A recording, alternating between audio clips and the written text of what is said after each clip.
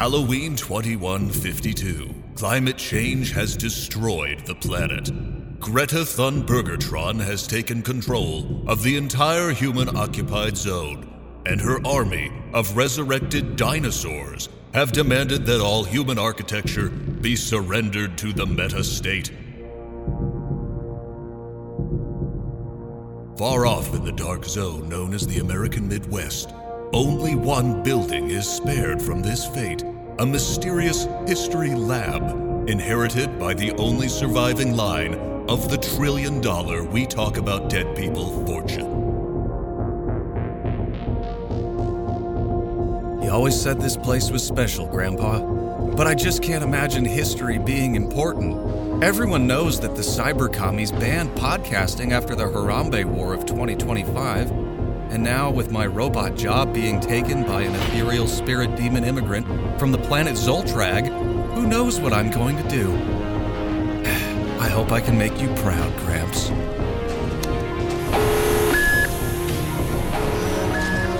Welcome back to the History Lab, my lord.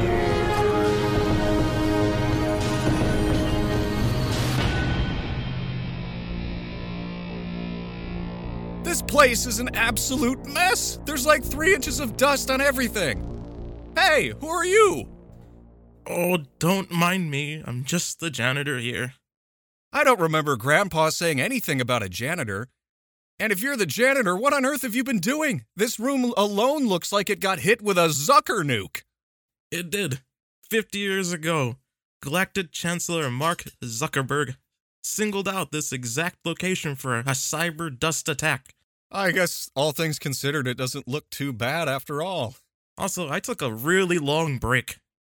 Time seems to pass differently here, as though it became unstuck in time. Like in that old book, Slaughterhouse 5. How do you know about all these old things? Learning was banned by the Gates Foundation. I learned a lot of things in this old lab. Something about the place just seems haunted with an old story of humanity. Oh. Speaking of haunting, your grandfather left you something. What's this? This looks like a script. My grandpa never wrote any scripts. It's not a script. It's not a script. What? But it looks just like one. What do you mean it's not a script? It's a long story. If you got a minute, I'll tell you all about it. Well, I do have a holographic haptic virtual Zoom call with my green energy vertical garden commune in a few hours. It's plenty of time. Computer, bring up that old couple, Ed and Lorraine Warren. It's time to get spooky. Well done. All right. Like that. I did realize, mostly towards like halfway through reading, it's not a script, and I ended up playing, it's not a script again, reading it, it's not script. I know, it makes no sense. Well, would you look at that? A flat picture and not a 3D body and smello scan.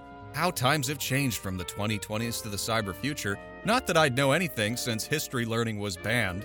So then, Aaron, what do you see on your screen there? Well, I see 2, upper middle-aged / boomer age looking people. One of them is, a man, and the other appears to be a woman, though we can't be sure. And there's several plants in the background. I don't know if they're actually involved in any of the spooky stuff that we're going to be talking about today, but I'm not going to worry about it. And there is a third character as well, outside of the 2 here. There is a giant pumpkin behind them, what appears to be the man. The guy is kind of simpering. He's like looking at you like you don't know shit, and he's going to make sure you don't know shit. They both look like they have lots of secrets that they're hiding. And the giant pumpkin behind them does not help the whole vibe. It definitely feels very, very, very mysterious. Who are these people? That would be Ed and Lorraine Warren. Oh, God. You ready for this shit? They are more known for the characters in the Conjuring movies and the universe of that whole thing, but they're actually more famous for their ghost hunting in the US and part of the rest of the world. That sounds perfect for this Halloween season to be talking about a couple of dead ghost hunters, don't you think? Well, I definitely convenient. Yeah. Awfully convenient. So, let me just, by way of introducing this, let's put all the sketch stuff aside. Everybody, this is my buddy Daniel. He's guest appearing on We Talk About Dead People to talk about a spooky topic, and he's been researching his ass off for this for several months now, just to be ready to appear on the podcast and talk about this Ed and Lorraine Warren couple. So I hope you'll give him your full attention as we as we tear into this story, because he has given me a couple of spoilers, and I've only seen one Conjuring movie, and I'm still stunned by everything I hear. So, with that, I think we should just jump right into the script. What do you think? Oh yeah, I'm so ready. But Okay. I've actually never seen the movies, so Really? I have no knowledge of what goes on in the movies. I've seen parts of them, Yeah. but it's gonna be great because Yeah. honestly, the movies don't matter in this because they're so far off. Yeah. As well, much as they market it as if they are part of it, like they are almost spot on. Like there's a good chunk of stuff that does not even exist in them. So I just forget about the movies going I think- forward from here. probably the real life story. We've discovered this on the show many times. The real life story is way weirder than whatever makes it into the movies. So I guess Definitely. Like the books are kind of close because it's mostly off of what they, had went through. But yeah. even then, they're pretty exaggerated. Yeah, yeah. Well, I'm prepared to get blown away into the astral realm with this one, so I hope you brought your big guns. All right. So, Aaron, before we start, I just want to say that, we'll be talking about the movies probably a little bit throughout it. It's just going to be a little later. It just doesn't really play a big role in more of like all the good actual juicy parts of the story are left out from the movies and actually kind of just fabricated because, Hollywood, they got to make money. So they're going to do that anyways. So we're going to kind of forget about it and put him on the back burner. They're not really a part of this at all. But Ed Warren was born in Bridgeport, Connecticut on December 5th, 1926. And Lorraine was also born in Bridgeport, Connecticut, but just about a year later. She was born in January 31st of 1927. What? So is that actually a year later, or just like a month later? Because he was. Most if from Wikipedia and a bunch of other places, they always put it like a year later, only because technically, if you looked at it as just the year, it is a year later. But it really probably is a couple months. Wikipedia is It's really close. Yeah.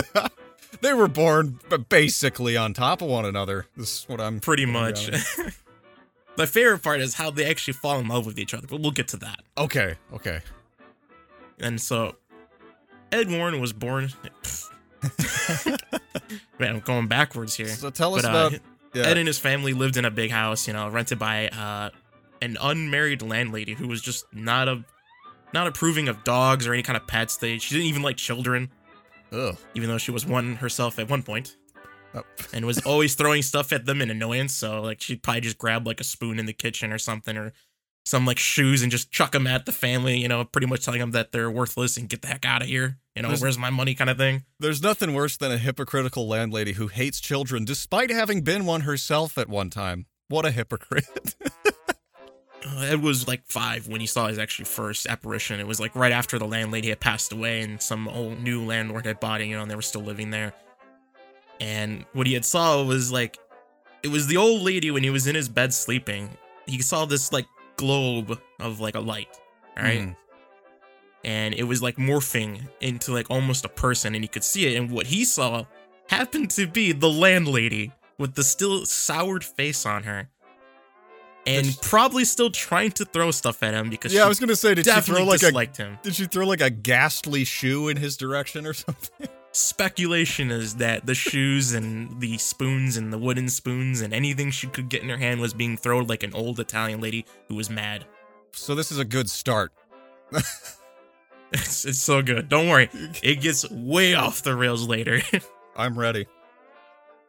Now, people who also don't know what a ghost apparition is, or netherworld nards, globules, all that fun stuff. My favorite is netherworld nards, though.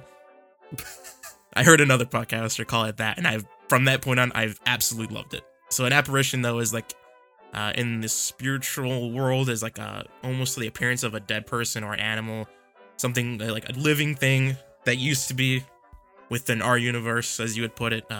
Basically, it looks like a shape of an orb or a circle floating around. Mm-hmm. I think I've seen pictures of these, but I always thought they were like dust or whatever. Now, yeah, it's pretty much what people's like. It looks like on most cameras when you see it, it's like mostly you'll see like little balls of like floating around. That usually is dust. It's particles of dust. Right. But depending on the size and the way, people claim that most because the camera way hits the dust that makes that effect. Some of it's kind of odd the way it floats around. You kind of gotta distinguish between the two because there's some that's like almost like I put as UFOs back in the day of like my grandpa would be like, he's never seen a plane go from like Mach 5 and then instantly go a 90-degree angle down. Yes. That's kind of like the way you can picture these things floating around. They move quick and then they zip it in a way that dust really doesn't make sense for it to float that way. Interesting. And this is what he was seeing, but it was just an old lady. Yeah, because what happened was it was a ball like that and then just slowly morphed into her head, basically. Her face. Like, he would see her face is what he was explaining. That's freaky. why. And she had the sour look that he had seen years before. It's like a bad Zoom call. You start it up and you're just looking at a blob of color, and then it slowly turns into high quality video, and you see this face just glowering at you. Pretty much.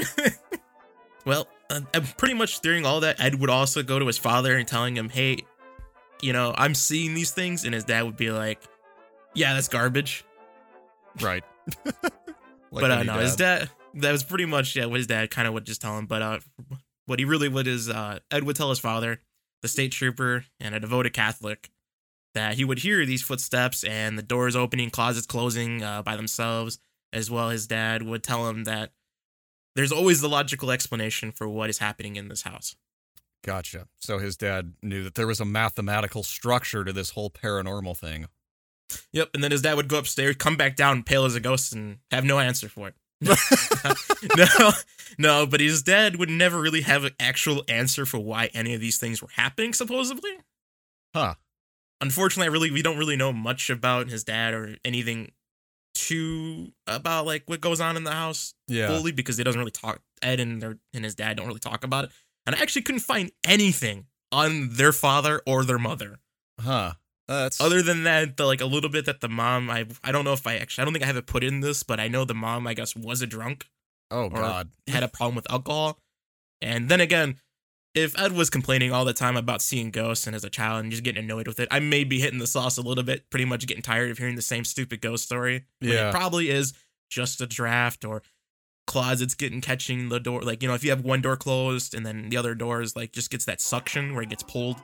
Yeah. It's possible, you know, that's what he was experiencing. That and kids see things all the time. I'd be getting a little annoyed myself if every single day he was coming up to me saying, hey, my closet, it keeps closing. There's doors opening. I'm hearing footsteps throughout the house. It's an old house. It's going to make noises. Right. And there's a monster under the bed, Dad. Uh-huh. Okay, son.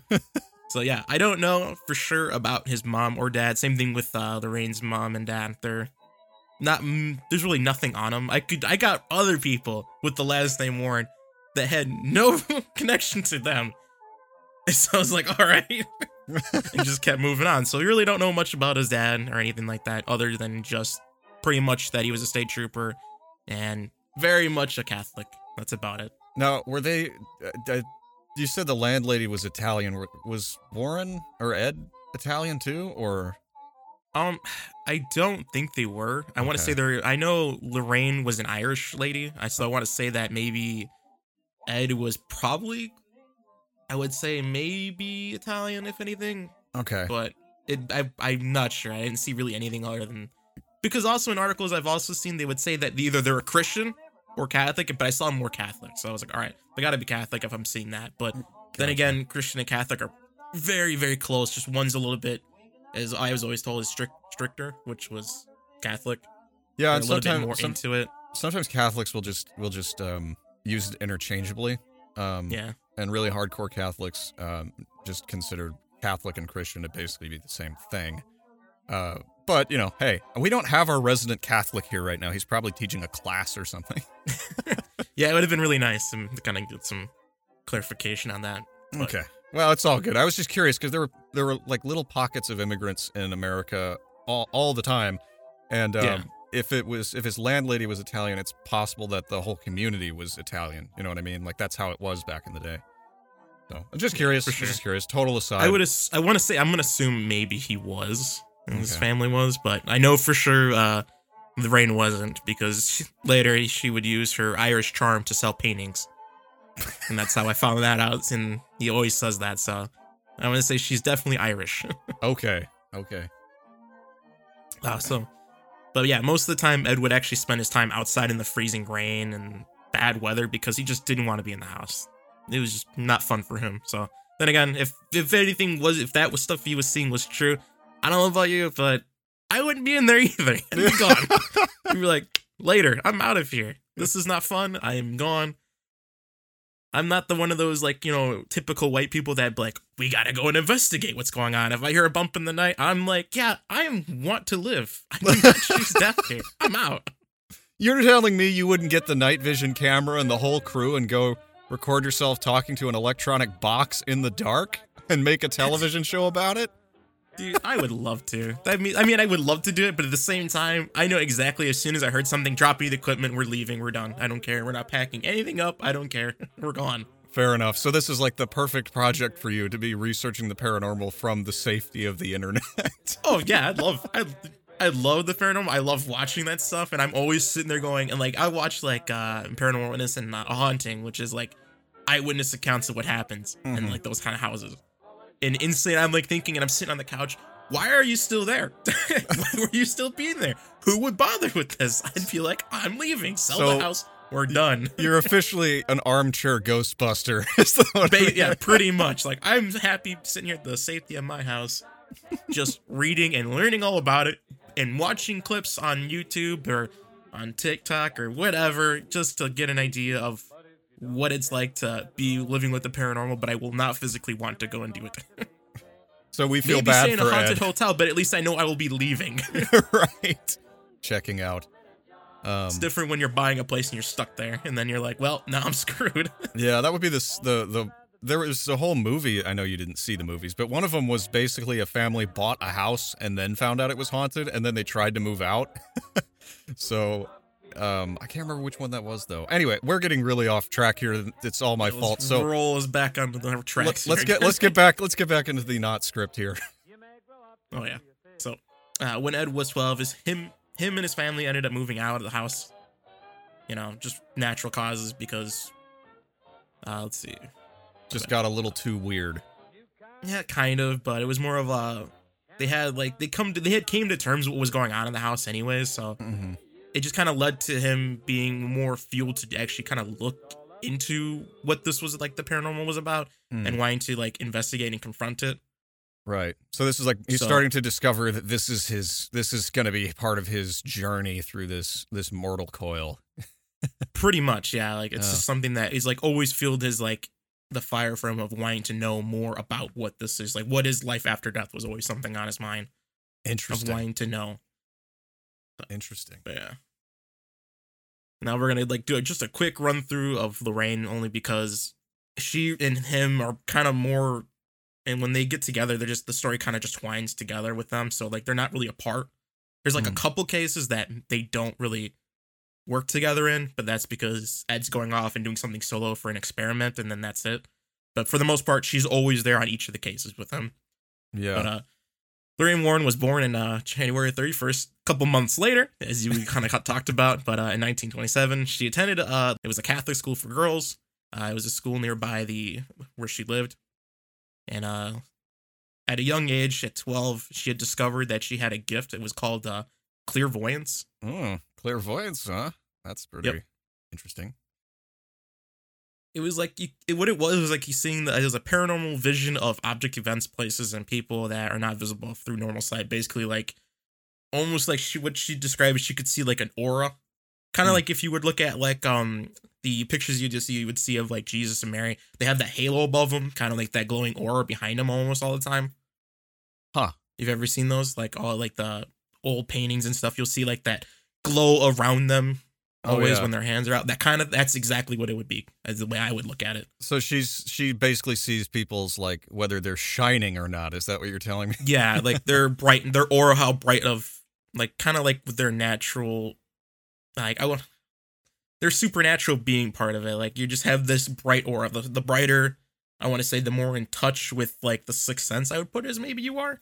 Oh, Is interesting. the way I could find and kind of describe it. But yeah, that's what she would see. She would go on to tell fellow nun that the Mother Superior aura isn't as bright as this other nun's. I see. And the nuns did not like that.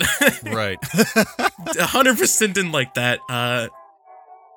And so what happened was they ended up saying, yeah, we cannot have you talking about this. Kind of sound a little crazy. And they ended up just sending her off to basically be a babysitter for a while. And she wasn't allowed to go outside and play or anything. She was just kind of like, you're going to sit here, pray. You don't get to go and do anything. You're 12 years old. We know you want to go outside and do stuff. But since you said that, we got to make an example out of you to keep your mouth shut about it. Right. You're broken at 12. Kind of like almost, yeah, they kind of looked at her a little, I probably looked at her a little weird because it's like, who really just goes up and says that to somebody out of nowhere? Yeah. I guess it's so funny that it would be nuns that would be like, yeah, so the Halo thing, it's more symbolic than real. You know? It is funny though. Because the way they looked at it is they depicted it as more of a sinful thing. Right. That she was able to see these things. Almost like, because I guess she never thought it was not normal. She thought this was what everybody saw. So That's pretty typical. From the eyes of the nuns, they probably thought this was like, oh man, this is the mark of like the demon kind of thing. Yeah. You know? Yeah. It's not natural. Well, we did an episode about the nuns of Loudun. And the nuns all got convinced that they were being possessed by demons and they were working with Astaroth to like bring in the end of the world. Yeah, I know exactly what you're talking about. Yep. Yeah. The nuns are, let's just say they that's I will not make any blanket claims about all nuns, but they're best in Sound of Music most of the time. I would say pretty much, yeah. That, and some of them do have some really like warm hearts and they're willing to help people in need and things like that, but some of them are very, very strict. I knew a guy growing up who he grew up with a bunch of nuns, and they had this thing that they would do where they would creep around the home at night with a devil mask on, and they would like peek in the windows and scare the children, and that's how they kept them in line. True story. I knew this guy. He was a trucker. It's amazing. But hey, there's it's like weirder things have happened, and I've heard my share of weird stories from Protestants as well. So it's just people do weird shit. Yeah, I don't really doubt it, honestly. Yeah. It wouldn't surprise me. So if she's starting to be able to see people shining, and they're putting her outside, that kind of puts her in the same sort of court as Ed, just like this social isolation because they can see things allegedly that others cannot see. Yeah, pretty much. Basically just telling, that this isn't normal.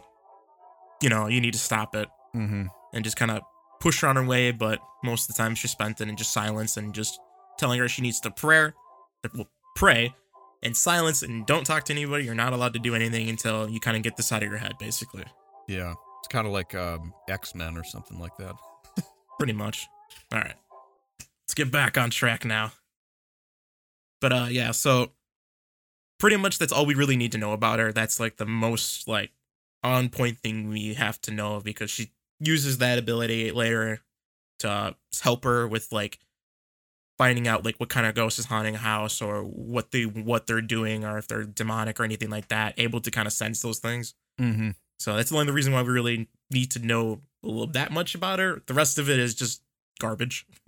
So it's really not much about them. There isn't really much on who they were when they're growing up through the years of their childhood. Right. It's just like these are just some of the major key details that they have written out, but that's about pretty much it.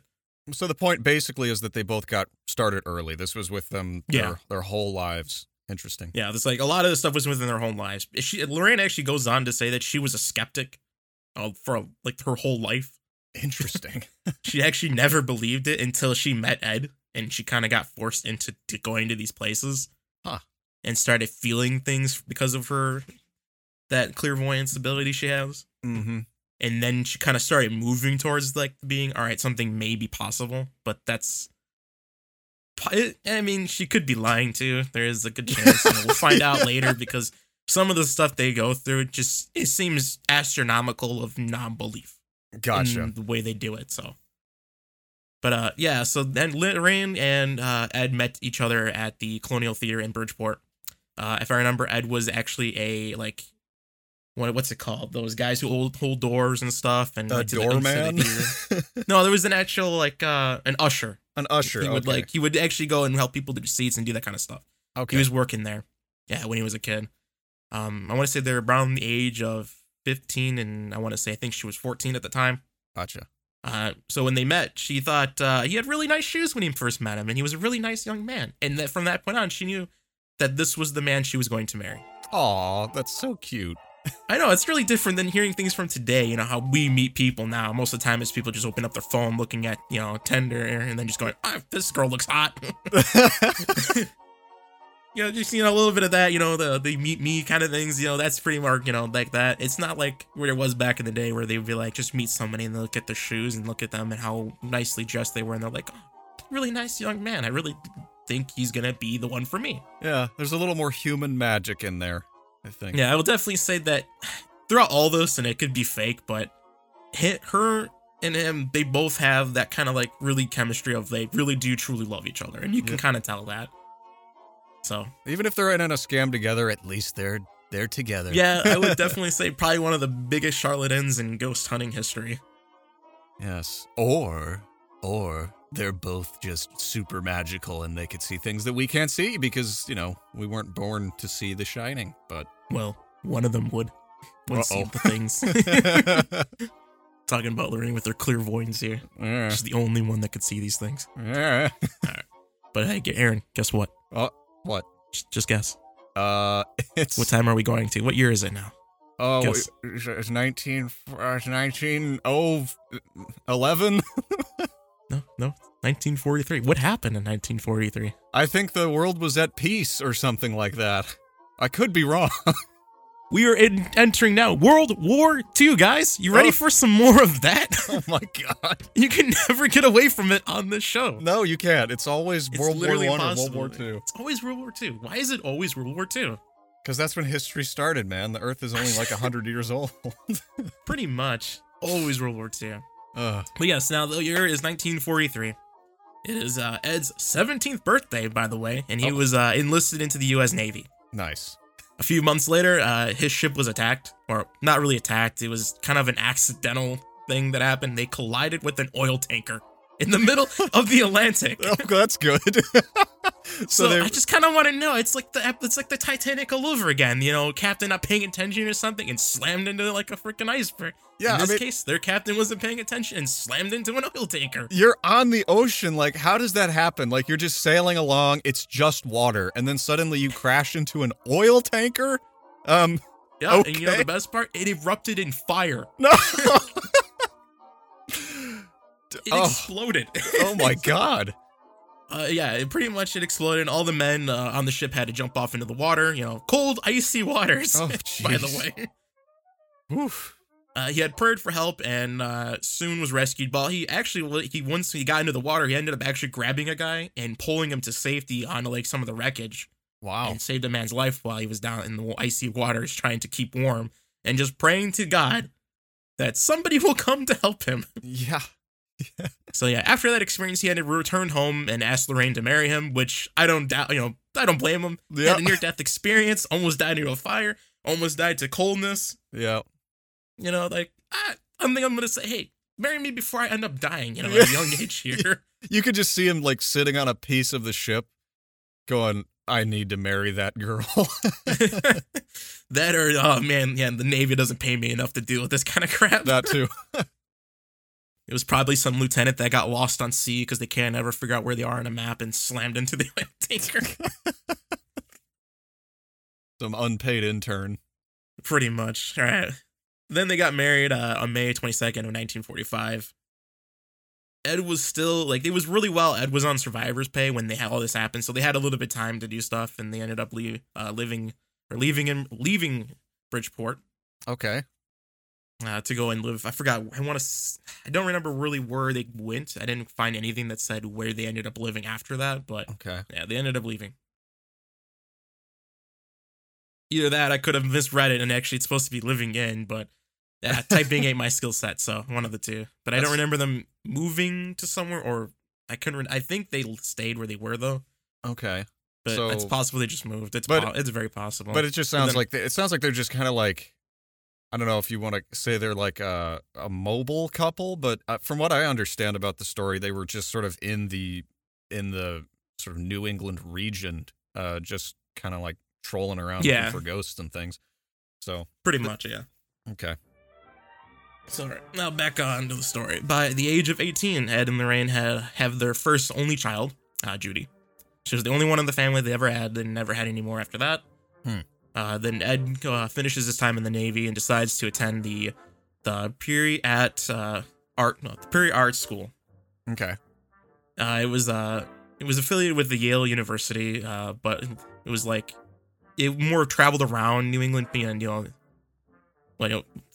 my bad, completely. I getting ahead of myself again in the article. Here, I was affiliated with you, but he ended up leaving it to travel around New England and paint landscapes and stuff and search for haunted houses with ghosts and stuff. That's kind of what he wanted to do.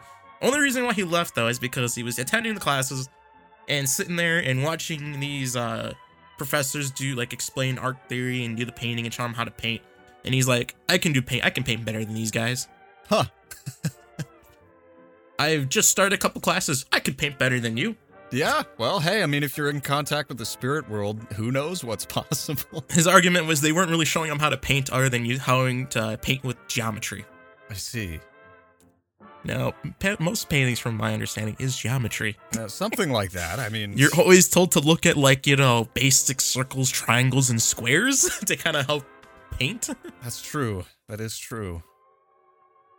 But that's just me, and I mean, I'm just a kid that, went to high school and learned from, a special class that's meant to do painting and graphic designing, but, and I was taught that way, and it works very well to kind of just see basic shapes and things to help with your artwork. Yeah, That's just me. But Ed is built different. He has magical power.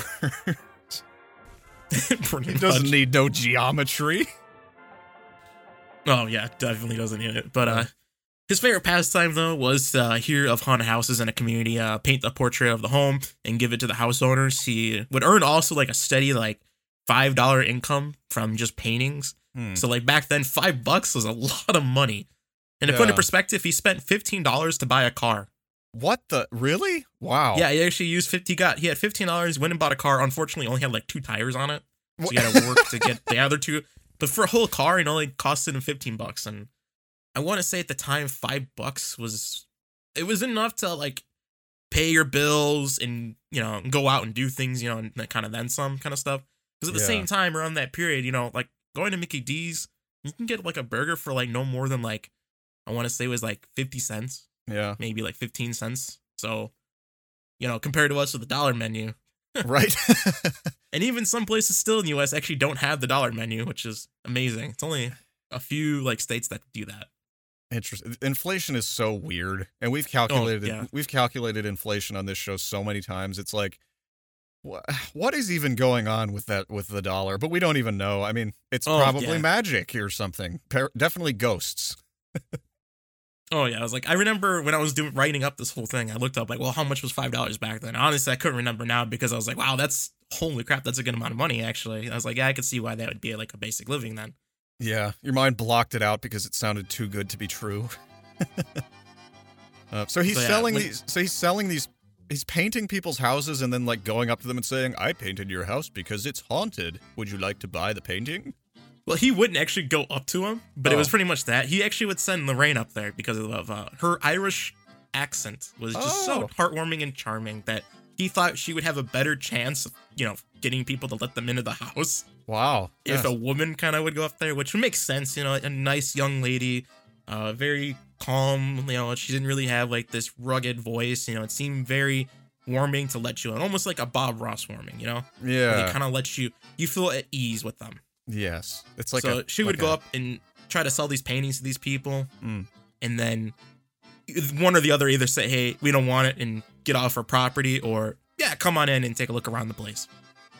So that's how they got in, and that's how they got to look around and see if there were any ghosts on top of having a very paintable house. Yeah, he would help them a lot because it helped his knowledge of ghost hunting. It kind of gave him an idea of like if when he was in there talking with the owners, walking around the place, that she would sometimes go into separate like a room without even knowing what like the house is about or anything, and just sit on the bed because Lorraine believed that if people spend most of their lives in the bed, like sleeping, relaxing when they're sick, doing things like that, just that was like where people spend their livelihood most of the time, is just in their bed. So she would sit on the bed and she would try to get a feel with her clairvoyance of what this house was like what was in the house, like if she could feel anything. Sometimes she did, sometimes she didn't. Sometimes she would see things that it would be like almost going like a back in time, having I want to say like a movie play out in her head of what she would see of back in the day of things happening in that room or within the house. It's usually what those kind of people can get from, if they're clairvoyants or like a medium. They have that ability, supposedly.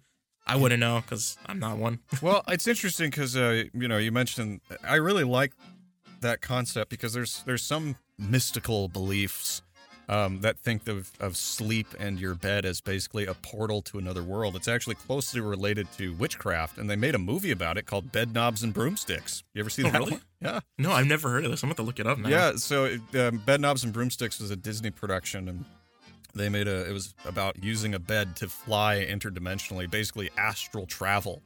And it came out in like the 60s, and it's got this great scene where this witch enchants a bunch of suits of armor to fight Nazis. That's amazing. And it's set to a song. So there's this song playing while these empty suits of armor are out kicking Nazis in the ass, and that's the movie. But yeah, that's amazing. The movie starts with them using a bed to travel interdimensionally. It's very interesting. I've really never heard anything about beds being portals, but I've always seen like online of like mirrors and things like that being a portal. Yeah, like mirrors, another one, but beds and sleep, very closely related to magical travel of some kind. So far, this sounds completely legit to me based on what I know about witchcraft and wizardry. The stuff I learned about at Hogwarts when I went all those years ago. Okay. You taught me something in the world of the paranormal. I didn't know anything about beds being kind of like that. Well, it's Halloween, brother. We have to have these conversations and educate one another so we can fight the demons that show up after we go trick-or-treating. Fair enough, You never know. One of those kids out there collecting candy, maybe that Transformer Optimus Prime kid. You never know. Maybe he's a demon in disguise walking around out there. What do you mean you never know? They always are demons in disguise. You know what? I've always heard that kids were like little devils, so fair enough. There you go. All right. Well, pretty much after that, eventually they would move away from just selling the paintings and just go full right Ghostbusters. Hell yeah. Let's do it. Get the proton packs. And from like they would go on to like do over like I've seen like people say like on a bunch of different articles they said they did 7,000 cases. One I saw 10,000, but it's right around that mark, about 10,000 cases I would say is what they ended up doing in like the long run. But we don't have time to literally go through all 10,000 cases, and to be honest, there's only a couple of them that are really well known, or a good handful, and a bunch of the other ones aren't really documented for me to even look up. Gotcha. So I'm going off their word of mouth because off of their website, they say 10,000. Other people have said 7 to 6. So I'm going to say they did 10,000 because they said they did 10,000. Sure. But it could be wrong. Well, I think that the idea is that it's a lot. They did this. They had an illustrious career. Fair enough. So should we get started with one of these cases? Oh, yeah. Because we're about to start getting a little derailed, more than what we've already been. Well, hey, that's the nature of this show. We get derailed all the time. Yeah, it's going to be great. Trust me. Going forward, there's going to be some good ones. All right, first we're talking about the Perrin family. The what family? The Perrin? The Perrin family, yeah. Perrin. I hope we're pronouncing that right. Perrin? I looked it up. Like I Perron. I've looked it up, and I've heard people say Perron, Perrin is like the one I've heard the most is Perrin family. Okay. because it made me But think we can of. call it Perone if you Let's want not to. do that. Like, we don't have to make But, everything yeah. sound like it's from the Bronx or whatever. Perone. But yeah, the Piran family. What happened was back in January of 1971, Piran family moved into a 14-bedroom house in Harrisville. 14 bedroom? Yeah, I was amazed. 14 bedroom. Oh my god. Supposedly 14 bedroom. Like, I didn't get the actual like building plan to see the entire layout of the house, unfortunately. But that's what it was written down on their website. A couple other ones have all agreed it was 14 bedroom, which I thought was amazing. So like, how much did this house cost in the first place? Maybe they screwed it up and it's 14 room. 14 bedroom sounds like freaking Biltmore.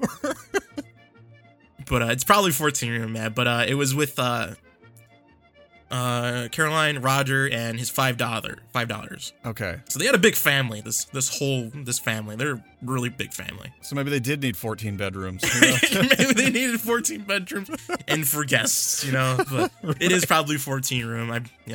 That's all good. I bet on their website they did have bedroom though. Because, I don't know, paranormal website. Oh, believe me, it amazes me. Like, even their own website has so many errors in writing that it threw me off when I was reading it. Dude, that's paranormal websites. They always look like they're from 1995, and there's just typos everywhere and dead links. And oh, yeah, it was amazing. I was looking through, I'm like, well, that's a typo.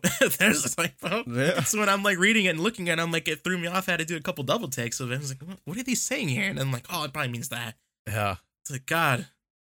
So they moved into this house. I'm not glad I'm not the only one who didn't proofread half the time. Oh no, dude, it's normal. So they move into this large-ish, possibly house. They moved into a nice, largish house, and as soon as they moved in, they kind of noticed some strange things happening, like just abnormal things that houses shouldn't do, I guess is what you should say. Oh.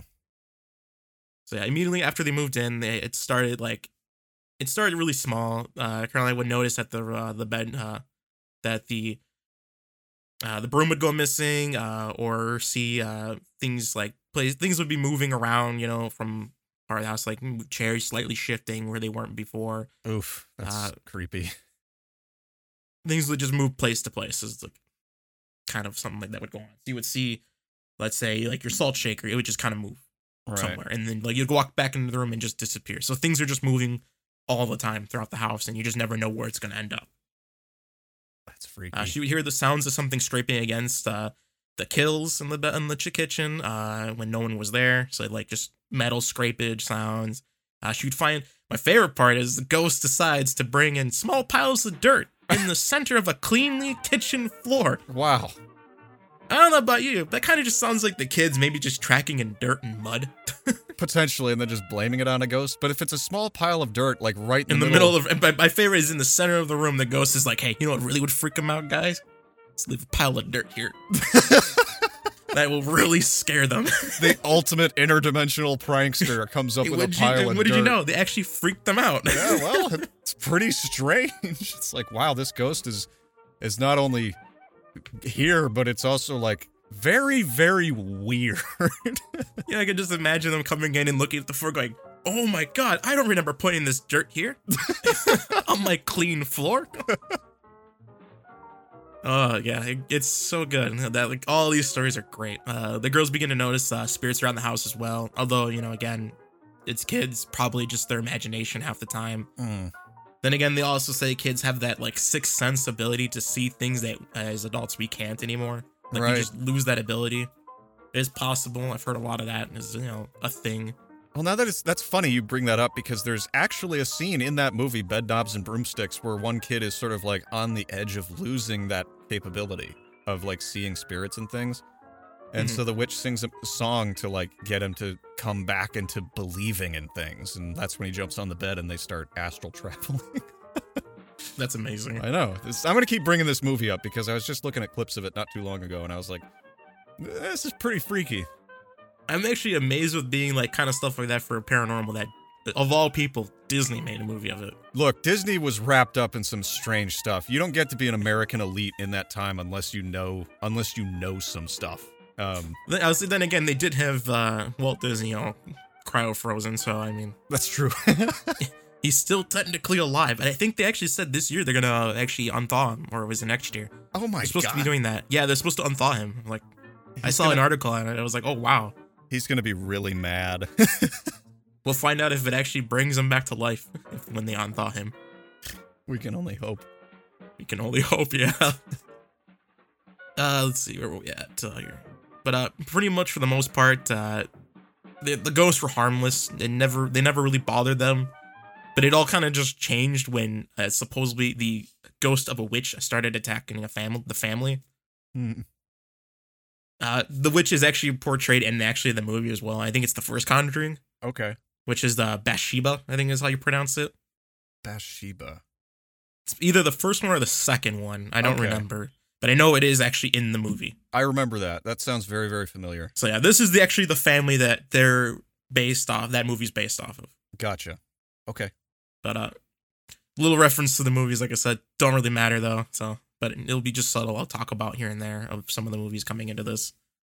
But yeah, Caroline allegedly researched the house and of the home to discover that it had been in the same family for like 8 generations, and that many of them had died under mysterious or horrible circumstances. Oof. Ugh. Supposedly, several of the children had been drowned in a nearby creek. One Several? was murdered. Yeah, several of the children were drowned in a nearby creek. So my question is, where were the parents? What? After the Let me first just- few, couldn't you put up a sign or something? God. All right. Well, that's pretty creepy already. Yeah. Oh man. Yeah. So several of the children were drowned in a nearby creek. Again, I will ask in the boomer in me, where were the parents Yeah. when this was happening? But one of them was murdered. I didn't find anything to say. Like, I don't remember saying how it happened, but one of them was murdered, Oh my God. and a few of them hung themselves in the attic. Okay. Now that's. These are essential questions before you move into a place. How many children drowned in the creek? Was anybody murdered? And did anyone hang themselves in the frickin' attic? Yeah, my favorite is also like kind of just it's just like one of those, like, you know, most people, like, when they go to a place asking if this is haunted, like, that's more of a thing we do now, because it's like we need to know if anybody had died in the house, just so we have a feel, because most people are afraid of things like this in Right. the future. Well, they'll raise whole buildings if someone dies in it these days, and it's like back then, I guess, that every building had a kill count or something. Yeah, so yeah, asking kind of those questions, and even like a realtor having to like disclose if anybody had passed away of kind of like normal circumstances, like nothing like just peaceful like past things, like if they just died in their bed of old age or whatever. But if it was like more of unnatural, of like them falling down and like having a bad death, like somebody was murdered or anything like that, most of the place, I wouldn't say most states are like force the realtor to like kind of disclose that to them, to like let you know that this happened. But this was a different time. If not, I want to say it is within the law of the U.S. that no matter what, that if you ask them about it, they have to tell you. But some states, they have to tell you outright. But if you don't ask in some, that they don't have to. But they have to still kind of tell you if you ask about it. Huh. Well, it's important information. I mean, especially if you believe in spirits and things. So see, if you're going to buy a home and you believe in ghosts, ask them about the deaths in the house. If there was any. Yeah. Definitely find out, because if you don't like the paranormal stuff, you really, really, really want to know. Yeah. Don't be like the Perrons, the Perrones. But yeah. So you were in saying the about film- this. You were saying about this Bathsheba character. Yeah, so Bathsheba was like the spirit that was depicted in the film. She was Okay. supposed to be the worst of them all, of all the ghosts that lived in this house. Of course. Yeah, that's how it always goes. There's always one bad egg through them Yeah. all. Yeah. But Andrea, the oldest of the 5 girls, she would go on, as a quote would say, whoever the spirit was, she perceived her to be like the mistress of the house, and she resented the competition from her mother that posed that was like for that position. So as the head woman of the house, or like the mom of the house, something like that. So it's an interdimensional Mean Girls. Is that what you're saying? Pretty much. She saw the mom as a competition for, you know, her claim and, you know, as the hierarch. That makes sense. Yeah, going back to the medieval times where you can only have 2 rulers. Even then, there's always butting heads. Yeah. But it was confirmed that there was a woman named Bathsheba that actually did live there. Okay. She lived on the property that they did own. I also saw some that said that she didn't live on the property, but she lived like a house nearby or some kind of land nearby. Okay. But most of them did say she lived on the property in like in the mid 1800s. Was she also an angry Italian landlady, or? Not to my knowledge. No. Okay. But she was rumored to be a Satanist. So an Italian. I'm just kidding. So yeah, in other words, yeah, another devoted Catholic. Oh my God. Then again, Christian, Lutheran, whatever you want to call them, these days. Yeah. So she's But a yeah, she was- Satanist, and Supposedly she was a Satanist, Okay. but and there was evidence that she had been involved in the deaths of the neighbor's children. ugh, a bad neighborhood. The children's body was found to be had been impaled in the back of the head with a sharp object, probably Oh. I would say like a knitting needle, like the tungsten knitting needles, those long ones. Oh my God. Ugh. But there was lacking evidence to kind of even convict her on it. Wow. The case was eventually dropped. Bathsheba believed to had like 3 children of her own. None of them survived to pass the age of 4, unfortunately. Huh. She was also known to have brutalized the staff of the house that she was living in, often beating them and starving them for minor infractions in the house. So you didn't tuck the bedsheet corner like a drill sergeant. This bed isn't clean, perfectly tucked in enough. Yeah. They fucking flip it and shit, kind of things like that. Yeah, basically the same concept. Check the edges of the top of the door frame, find a little bit of dust. If it didn't pass that white glove, not having it. Just starving for the rest of the night. Man, that kind of reminds me of this one guy we covered not long. Well, actually, it was a couple years ago. Who was so he mistreated house staff as well, just because he was a cheapskate. This is interesting though, because this to me to speak spookily, because this is Halloween. This seems like a common theme. A lot of ghosts and spirits and whatnot, like, they are not happy people in life, and so they're restless in death. It's really, really interesting. Yeah. Oh yeah. That's a big thing. Like always. Like I get from what I've always heard from stories that if you kind of like die unhappy or like you didn't finish something you wanted to, like you come back, and the reason why ghosts are still around is because there's something unfinished that they haven't finished and they need to complete it. So let it be like something that they died in life that they're just not happy about. Like it could be that they didn't put away a plate and they're unhappy about it. Like that's like the basic thing. Like they didn't finish something they had started. Yeah. C.S. Lewis was into the occult, and he wrote about this a couple of times, but he called it the vain privilege of manifesting oneself in more places than one. And basically it was just ghosts who were basically attached to this realm so much by their anger, that they basically stuck around just to mess with people because they could, and they preferred to become sort of almost like demonic posers. You know what I mean? Like, they weren't actually demons, but they would just kind of stick around and mess with people because they didn't want to go on to the great beyond, because they were so attached to their hatred and rage. Very interesting, but And it really just sounds like your typical bum of a guy who just doesn't want to do anything with their life and just sticks around and says, I'm not doing that. Or like a printer that doesn't want to print because they're saying they're out of ink and just being an ass. yeah, I could see that. Pretty much that. And just ruining your life because, they're not doing what you wanted to do and they're just being a nuisance there. Kind of like what these ghosts basically do. Just be a nuisance in your life. That or scare the crap out of you because why not? Yeah. But yeah, for the most part, that's kind of who Bathsheba is. But when she was, she ended up dying in like May 25th of 1885. The coroner did wrote, and this is real. There was he wrote this down, that her body had eerily solidified, seemingly turning into stone. What? That's what he quoted. So her body almost pulled a Medusa, and just turned to stone. That's freaky. And I was like, that's kind of weird. I'm like, I've never really heard of anybody's body almost kind of freezing up into stone or just like kind of solidifying like that. I've heard of incorruptible bodies. Have you heard of those? No, I've never heard of that. It's a Catholic thing. I mean, not to keep pulling the Catholics back into this, but no, this pretty much a lot of like paranormal and going into the kind of the world of demonic is a lot of it deals heavily with Catholics. Yeah. For whatever reason, it's more Catholic and Christian, but mostly Catholic stuff. Yeah, and it always makes an appearance in the movies too, like The Exorcist. Oh yeah, it's a Catholic priest. big time. Of course, I've done my own digging into Catholicism and stuff like that, and of course, I have many conversations with George about it and that sort of thing. Lots of very interesting stuff going on there, but the incorruptible bodies, that was one thing that I still don't fully understand. It's when a person is so saintly that when they die, they don't decay in the normal way. They basically self-mummify. Yeah, that's weird. Super weird, and that's a whole rabbit hole on its own. So, Yeah. so she dies, she turns to stone, and then what do they do? So she turns to stone. She was buried in the nearby Baptist Cemetery. Okay. It was in the same town. It was the downtown part of it.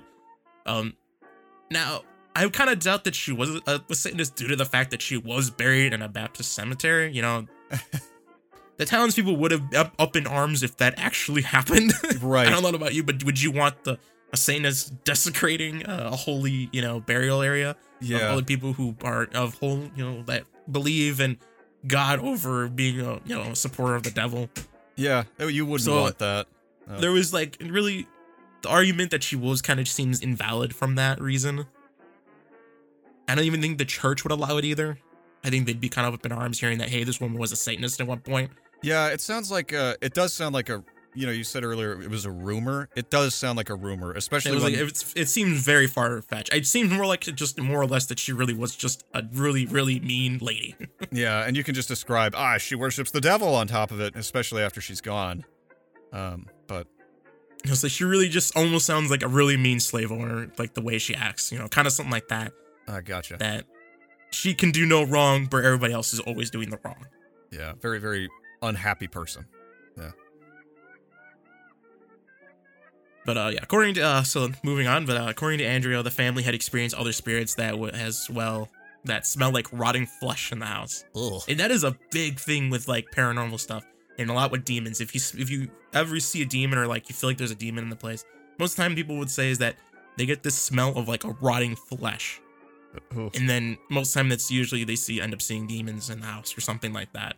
But it's always consistent with every single story, everything I've ever heard or ever read or seen. They always describe the first thing they smell is something like rotting flesh. That's gross. Yeah, that's disgusting. Rotting flesh is gross. But rotting flesh, and it would cause and also the beds would just rise off the floor. Oh, That's no what she big would claim. deal. Yeah, no big deal. You just sleep and all of a sudden your bed's levitating oh crap. What's going on here? About to take off on a magic carpet ride almost, one of those. She would also claim that her father would enter the basement and would feel a cold, almost it was also a presence behind him all the time and it would stink. Ugh. So the smell of rotting flesh again. So it'd be constantly behind him, something just watching him all the time when he would go down there. And the only reason why he would have to go down there is because their furnace was down there. Gotcha. So you'd have to kick on if anything ever happened. It would stop working. You went down there to check. They would often stay away from it because the floors were just dirt. There wasn't actually concrete. It was just a dirt floor. Gotcha. But yeah, like I said, the heating equipment was down there and it would always mysteriously fail. So it would cause him to go down there. Oh. And he would only go down there if the equipment would just fail. If anything ever happened to it. So he'd have to go down there and do that only, or else he would never go down there. It's like Home Alone with the furnace in the basement. Hello, Kevin. But Pretty much. Now, we're going to get back into a little bit of the movie because unfortunately the true story of how that ended is completely different than the actual Conjuring movie. So the Conjuring movie ends with them actually, I think I want to say Ed in the Rain exercising the house and doing things like that. Mm-hmm. That didn't happen in the real life story, actually. Oh, wow. Okay. Yeah, they portray Ed and Lorraine as being these big heroes when that really didn't happen. Oh, okay.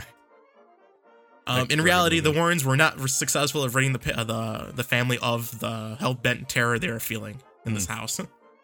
At one point, Lorraine conducted a seance, which is kind of like you sit around a room, usually with lit candles. Most of the time, they're white, and some people pull out the Ouija board and put their hands on the planchetta. And if anybody doesn't know what the planchetta is or a Ouija board, it's a board with a bunch of usually the alphabet on it with yes or no and goodbye in the middle. And the planchetta is a triangle with a little circle in the middle. Sometimes it's usually a little glass circle in the middle, or it's just a triangle. Or people use a glass cup sometimes too. And it would just, you go over it's supposed to move on its own, but most of the time people with shaky hands, and people kind of just move it on their own without realizing it. And then their mind just kind of like forces itself to spell things out. So that's the reason why people don't believe them. Mm-hmm.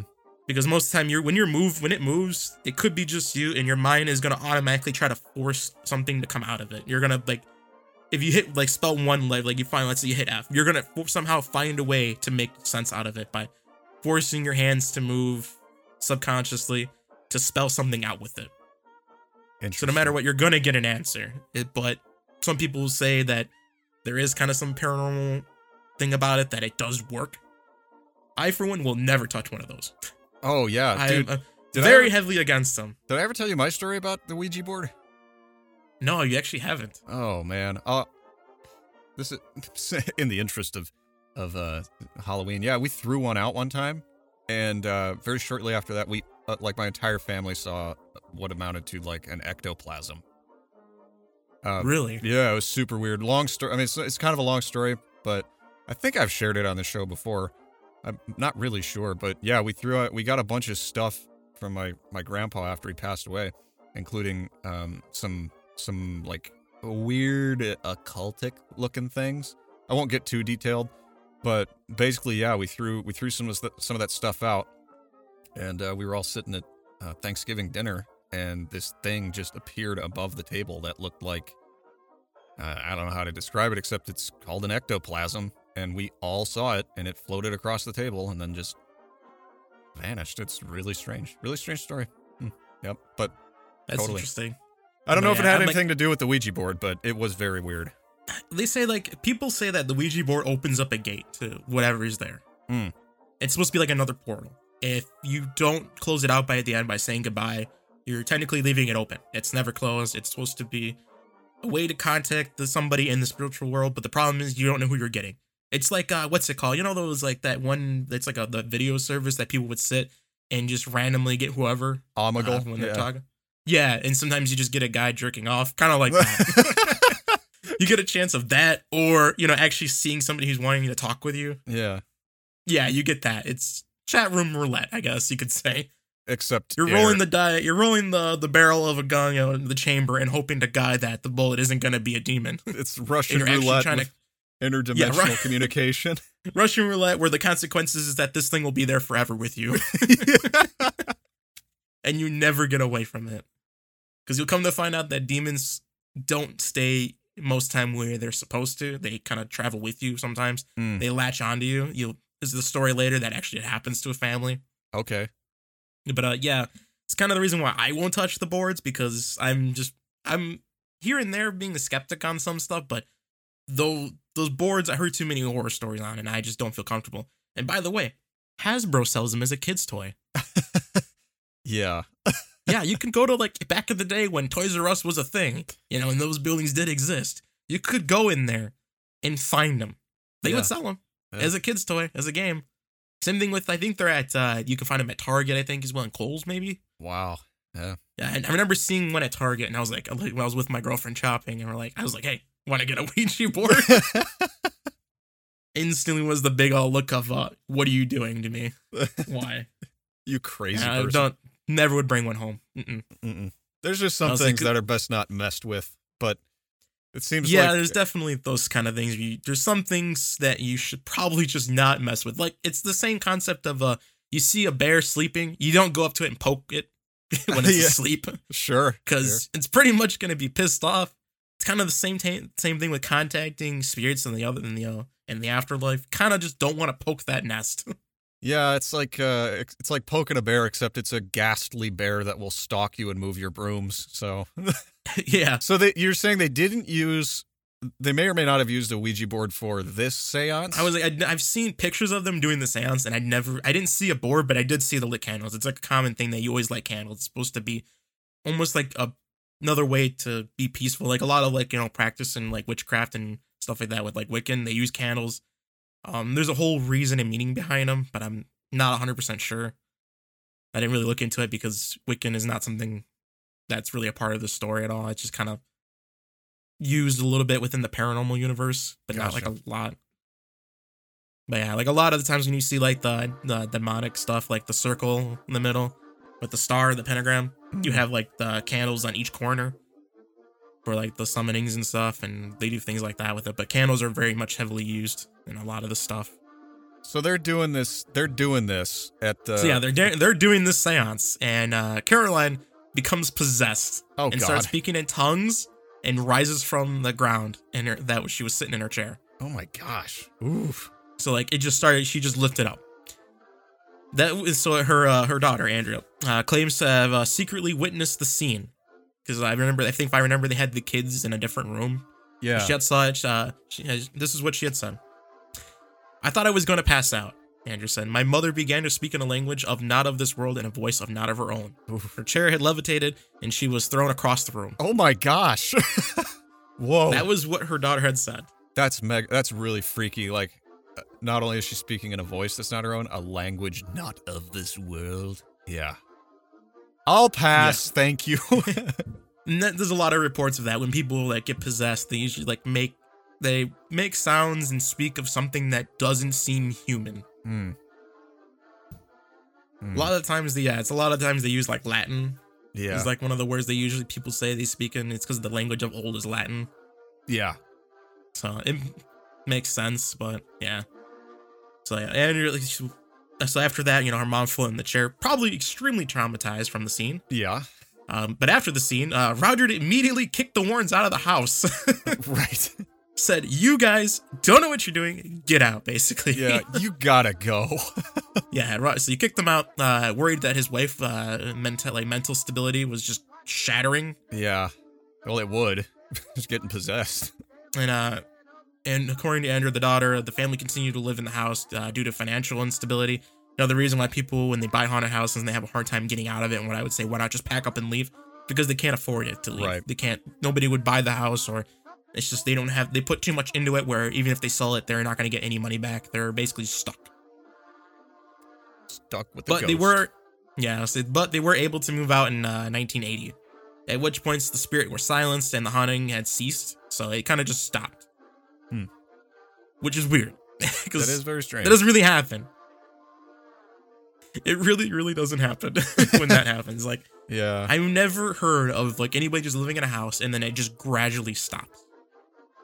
Well- Usually it stops is like from what I've heard from stories is if you have ghosts in your house, like what they say usually is to kind of like, find like if it's like a person, let's say back in the day that may or may not be famous or not even a famous person, that if you have something of theirs and kind of like put it on display, you're paying homage to them and it kind of puts them at ease knowing that they're not forgotten. Because a lot of time people who pass on just want to be remembered in a way or form, want their story to be told. Interesting. So if you have something out from them and kind of like make sure it's on display so people see it, somebody asks about it, you always explain what it was. It can always put them at rest because now they know that somebody's there who knows my story, who knows the facts of what happened to me. I can be at ease knowing that I'm still going to be remembered, that I'm not forgotten. Kind of like I would put it as a good way to put it as the Day of the Dead, where we celebrate, they celebrate, people who had passed on and always put on like a remembrance of who they are and have their pictures everywhere. That way you know who they were. Yeah, that makes Kind of like sense. that. They want to be remembered, which is why I love the Day of the Dead for that reason. It's like you're always talking about the good stuff that your family, with your family. You're making sure they're always remembered in life. If there's one thing that Americans don't seem to have much of, it's respect for the dead. That's speaking very, very broadly, but we don't honor the past the way that many other cultures do. It's very, very interesting, but Oh yeah, I mean, because nowadays most of the people in America, they go to cemeteries and just desecrate graves by kicking the tombstones. I knew people who headstones did being that. smashed. Yeah, and that's always the worst. Well, Like, they're don't asking defile a for it. grave. You almost can't blame the ghosts for going after people like that. Oh, you definitely can. I mean, those people deserve it. They deserve everything bad in life. Like, you don't do that. Like, that's something is just an unwritten rule you just don't do is defile somebody else's grave.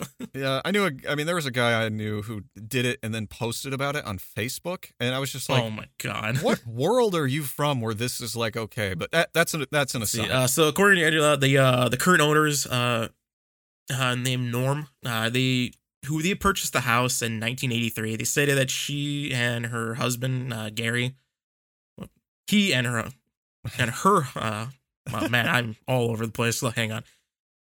Stated that she and her husband, Gary, had and various like visitors had come into the place and like had supposedly experienced the same amount of stuff, including doors being banging and and other things. But that's pretty much about it for the most part.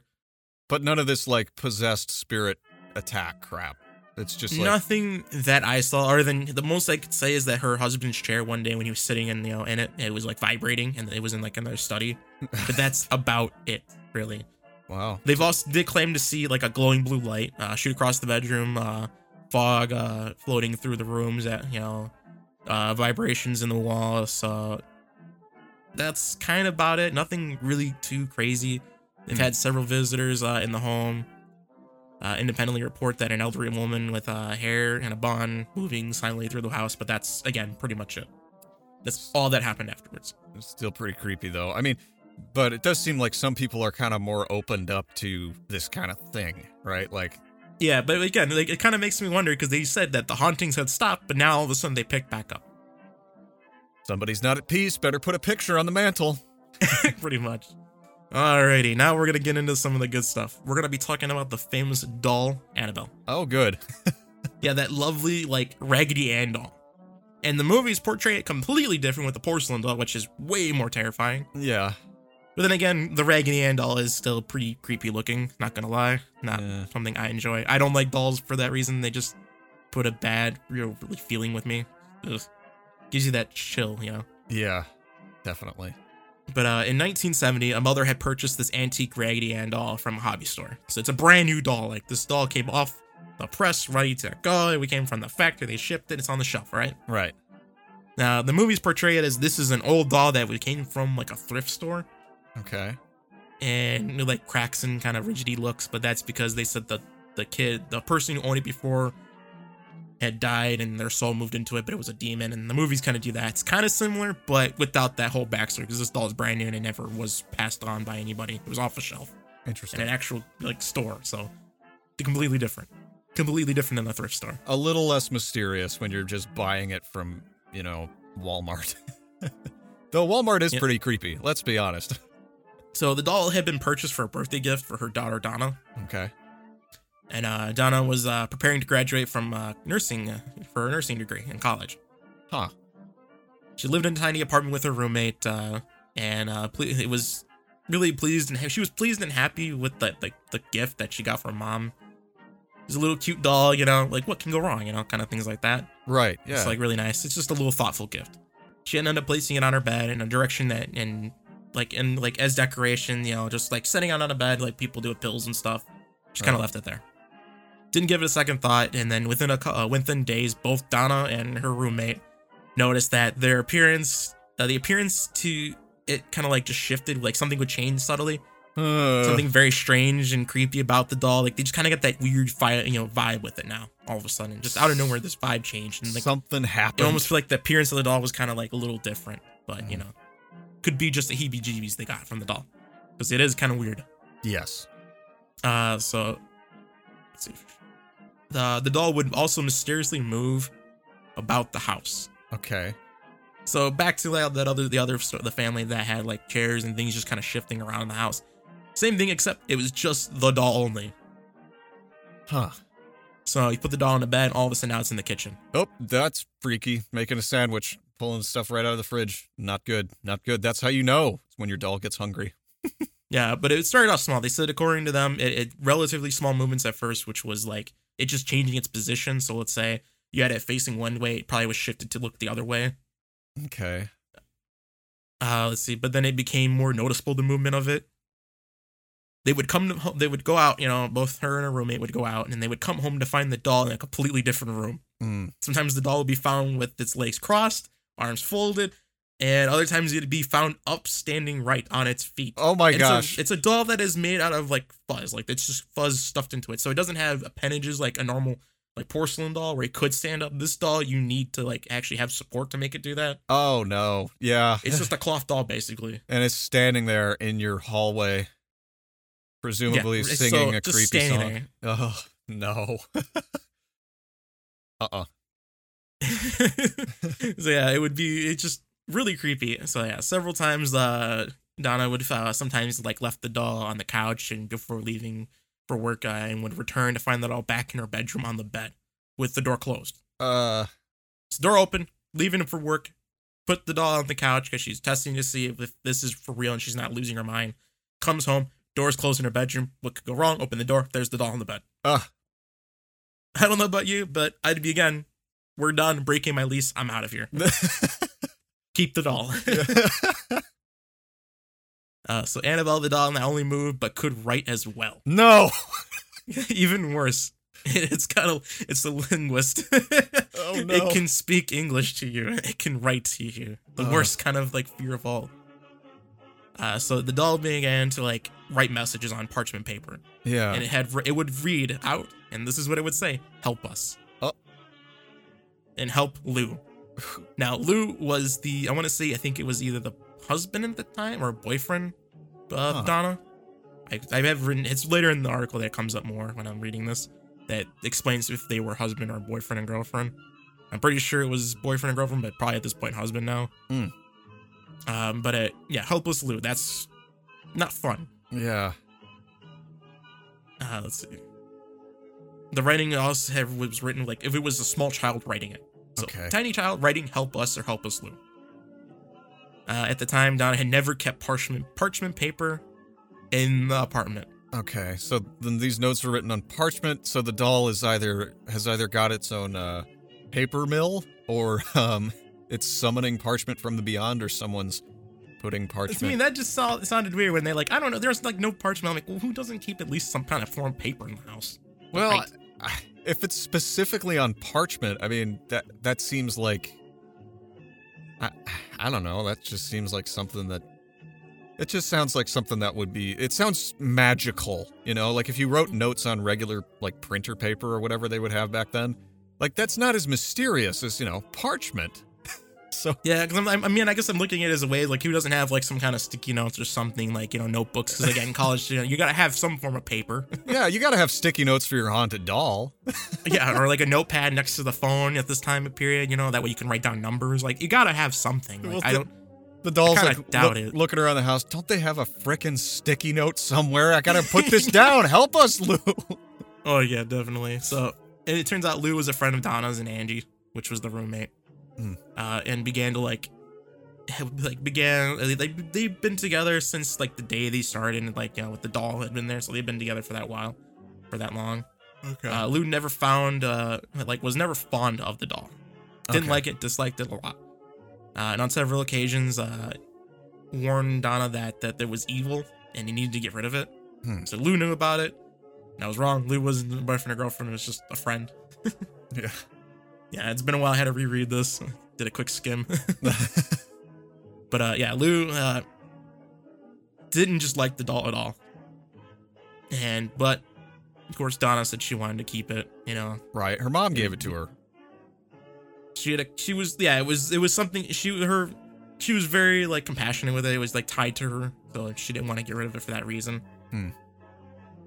So as much as Lou hated it, she really didn't give a shit about what he had to say about it, is basically what it came down to. Yeah, she's like, I'm keeping this frickin' thing. And so, but then again, you know, it turns out her decision was the dumbest mistake of her life. Great.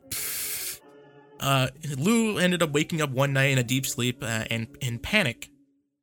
Once again, he had reoccurring dreams of bad dreams of this doll. Oh, God. So now he's having nightmares of the doll. But then again, this time somehow, when he woke up and he couldn't wake up, he woke up and he couldn't move, and he was having a hard time staying awake, almost like sleep paralysis. Okay. Like you're awake and you just can't move. Yeah. He looked around the room but couldn't see anything, and then ended up finding out when he looked down, he saw the doll at his feet. Ah, no. It began to slowly glide up his legs. Ah. And then over his chest, and then stopped. Within seconds, the doll had started to strangle him. What, are you kidding me? I'm not kidding you. This is legit. Like, this is the real story of this freaking doll. I've never heard this. It's trying to... the Raggedy Ann doll, the little cloth doll, comes up and wraps its hands around your throat and starts to strangle you. It's muscular, powerful arm.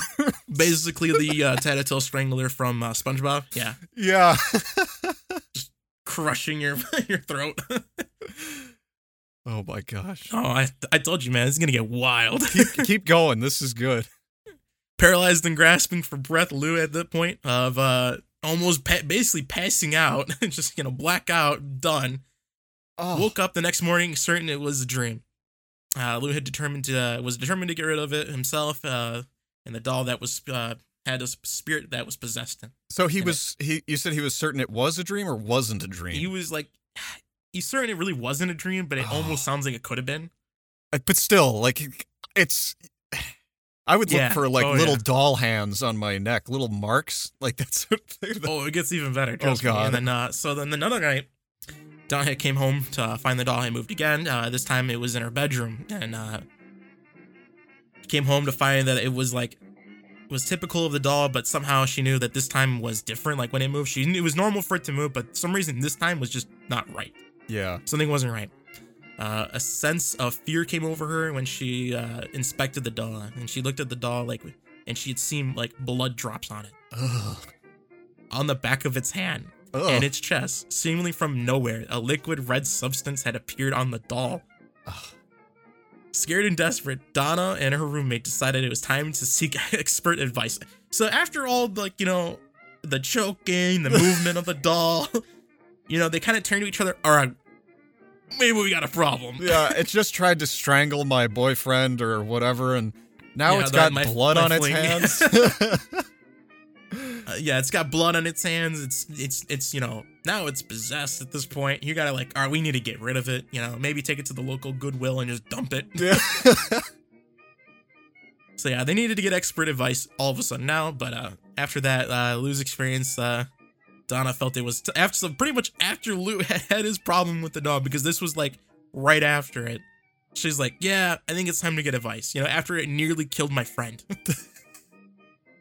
They ended up contacting a priest, basically the name of Father Hagen. Father Hagen felt that it was supernatural matter and felt that he would immediately contact the Warrens. Oh, okay.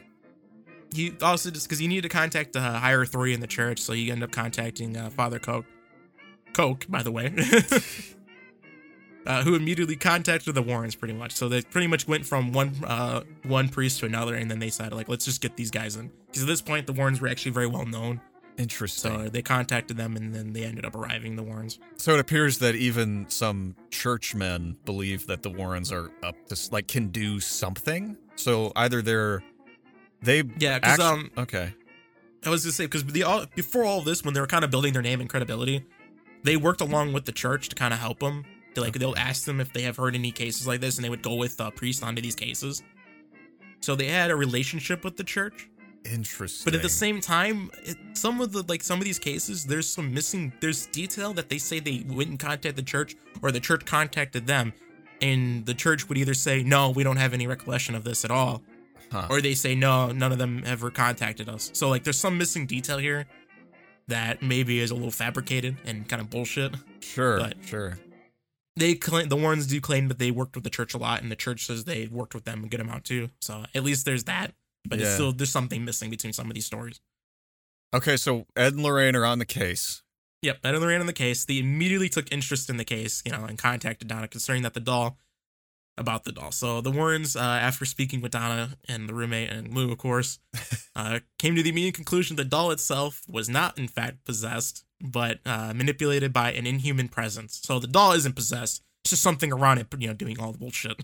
I see. So there's nothing in spiritually within this thing. It's just being used as a tool by something else. Is that right? Yeah, basically. Because Ed would go on and claim that objects can't be possessed. It's only mostly humans that are, or beings in the world, but objects really don't get that, a possessing, kind of an attachment, basically, as it should say. Okay. Where the rest of the paranormal universe will tell you, of other, people who deal with, demonology and stuff like that and kind of learn that kind of stuff will tell you that objects can definitely be, have, a possession attachment to it. Gotcha. It's only Ed and Lorraine that said otherwise, so I don't... Well, they are I'm the gonna experts. Say they can. And even, in, some conversations in the movie, they contradict this. By him saying in the movie that, yeah, you can't possess, an object cannot be possessed and have an attachment. And then later they say that it's possessed and attached at some point in the actual Annabelle movie. Interesting. So they kind of contradict themselves within the movie. So there's like a big, plot hole there. But yeah, the movies don't matter. So let's just move on. I see. All right. So yeah, it was in fact it was being manipulated by something that was not, there was something otherworldly. They had then had the house blessed by Donna's request and by the father. And against pretty much it kind of like ended up slightly calming things down, but not by much. The phenomena would eventually occur again in the house. The Warrens took they ended up taking that doll and just because Donna just got tired of it and said, you know what, is there something you guys can do? They decided they'll take the doll. Oh, well. So they took the big Raggedy Ann doll and then they left and went home with it. I mean, Which, if you're wondering, Annabelle Comes Home is them taking the doll back to their place. so they got a free doll out of the deal. That's what I'm hearing. A free doll in a demonic possession of some kind. So, I don't know. I just think of the Ghostbusters putting their little ghosts in their big machine in the basement. Yeah, so when it's not, I don't have it on, on our not script, but Yeah. But yeah, what happened is when they got back with the doll, because at this point they had a museum in their house, so there was like the paranormal museum. It's not even open anymore Okay. due to coronavirus and regulation. I want to say it's California where it is now. I don't know. I haven't the famous. I can't remember because I remember them had said that they had moved at one point, but due to the restrictions of the way zoning regulations were, I guess from where they are, I want to say it was California, that they weren't allowed to live because they lived in the house and also had the museum in it. So I don't think you can live in the place of your business. You weren't really allowed to maybe there. Sure. I know it was a thing in Illinois that you weren't really supposed to, from a person I knew that had an airsoft field. I see. They weren't allowed to live on the property while they were conducting a business there, so they had to leave it and then just run it as a business. Gotcha. So probably something like that. Okay. But they brought it home and had a priest blessed. They put it in a glass box basically. It's like a wooden, almost like a curio cabinet. Doll had jail. glass all around it with wooden supports to hold the glass, and they had taped all around in the inside all these what is it, almost like holy scriptures. Okay. And sayings to keep for praying kind of stuff, those kind of stuff. Had it taped all around the inside, and then had a priest bless each of them of the prayers. Well, that'll Priests do it. believed that it was a whole nothing but a bunch of folk and garbage, and mocked the doll. Supposedly the night he was going home, I want to say he ends up dying. I forget what happened. I think he has a heart attack, if I remember. Oh no. Yeah, it's pretty much right after that. And I know on the way home back to the museum when they're taking the doll back, supposedly the doll tried to take control of the wheel and roll him off the road. At one point, the tire had gotten flat and went out to replace it. And supposedly the doll had pushed him into a moving car coming at him and just nearly dodged it. So that's in the movie, but it is supposedly real. It also happened in real life to him. We don't know. We weren't there. It's just them saying so. Imagine getting carjacked by a doll. Pretty much. Jeez. But yeah, that's pretty much how it ends with the doll. Because after they put it in the case, and it just stops. All of it stops now that it's surrounded by holy things. Oh man. So yeah, just keep in mind that if you ever have a demonic problem that's attached to an object, put it in a glass case, surrounded with some paper that's got holy scriptures on it, and then you're solid. Make sure it's blessed though. Gotta be blessed. Of course. And then all your problems will stop. Yeah, naturally. The Warrens said so. Yeah, definitely. All right, now we're on to Bill Ramsey, the werewolf case. Okay. All right. Just take it away. Let's get into it. All right, Bill Ramsey. He was born and raised in Essex, I think it's called. Essex? Essex, yeah, Essex. It's in the UK. It's southern UK. Okay. His childhood would be just normal, except for an incident he had at 9 years old. Okay. Ramsey was outside playing in the backyard, just having a good time, being a kid, and then he began to feel strange things. Probably puberty, but who knows? It was deep into one Sunday afternoon. The year was 1952. It was nice and cold outside. You got a blast of an icy cold, frigid, sweep of air that kind of swept over him. it froze like it's almost like something. It just like froze up on his hand, like you can just kind of feel it, like just that coldness all over his skin and everything. And he had a foul stench stretch across him. Ugh. Again, going back to demonic stuff. Yeah, that's true. The claiming a demonic possession had him at that point due to the smell and all that kind of stuff. And another thing is like you seeing cold and feeling cold air usually leads that there's something paranormal happening, mostly ghosts, they say. Yeah. Like if you walk into a room, you feel that cold spots is what they call them. Yeah, I've heard of those. And then another part of the room is for some reason like 10 degrees warmer or a couple of degrees warmer. But then that spot, that's usually what they're talking about is like when you feel cold or like something that's cold comes over you, that's what it is. Okay. At least in the world of the paranormal. It's probably a good explanation why, but who knows? But it was such a foul stench that it was like, it caused him to like vomit because he was just so disgusting. But the confused young child of Ramsey only had two things on his mind: run away to life on the beach and wolves. When he had heard the distant calls of his mother snap him out of this trance. So he's thinking about the beach and he's thinking about wolves. I think I see where this is going. Oh yeah. So it's really good. It's getting better. But however, at that point, Ramsey had changed an intense into like an intense pure rage had like come across, just overwhelmed him. Huh. Let's see. What ends up happening is he ends up like going into this rage, running up to like a fueled with adrenaline and strength, and just ran up to like a fence post and just completely ripped it out of the ground. What? And the fence was still attached. Swinging it around like a club. Not even his parents were like, we ain't having any of this, and left it. They're not having it. They're like, nope, we're not touching this with like a 60-foot pole. Yeah, I wouldn't either.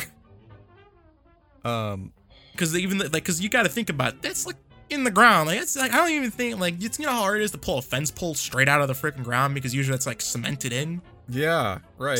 Even then like it's either got to be really loose dirt or you got to have some serious strength. But again, he's 9 years old and ripped a complete fence post out and just starts swinging it with like the parts of the fence still attached. That's a whole different kind of fencing right there. Oh yeah. Oh man. So swinging around with his bare hands, the young child did make both of the parents flee back into the house, kind of scared for their life. Yeah, no shit. While leaving him out there isolated, having a fit basically. But then again, if he drops the club, you can't, as a parent, you can't just go over there and stop your child. But then again, when he's seeing him with like otherworldly rage, do you really want to step in? Yeah. When he's got that strength. I don't know what I want to say. I want to say the fence is not like a wooden fence. It's one of those like wired fences. Okay. So they ended up Bill actually ended up taking the wire mesh and putting it into his mouth and began gnawing on it. What? Yeah, so now he's going full on dog mode, just chewing anything he could. Oh my gosh.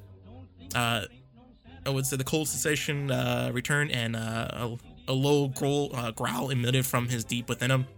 Both his parents remained inside the house until it was apparent that their son had calmed down at this point. So they just kind of like let it wear off. Yeah, basically when your kid's throwing a tantrum, they just kind of let them wear themselves out until they're finally done and calm down. That's a hell of a tantrum. Same thing. Oh yeah. No pun intended. Way worse. Oh yeah.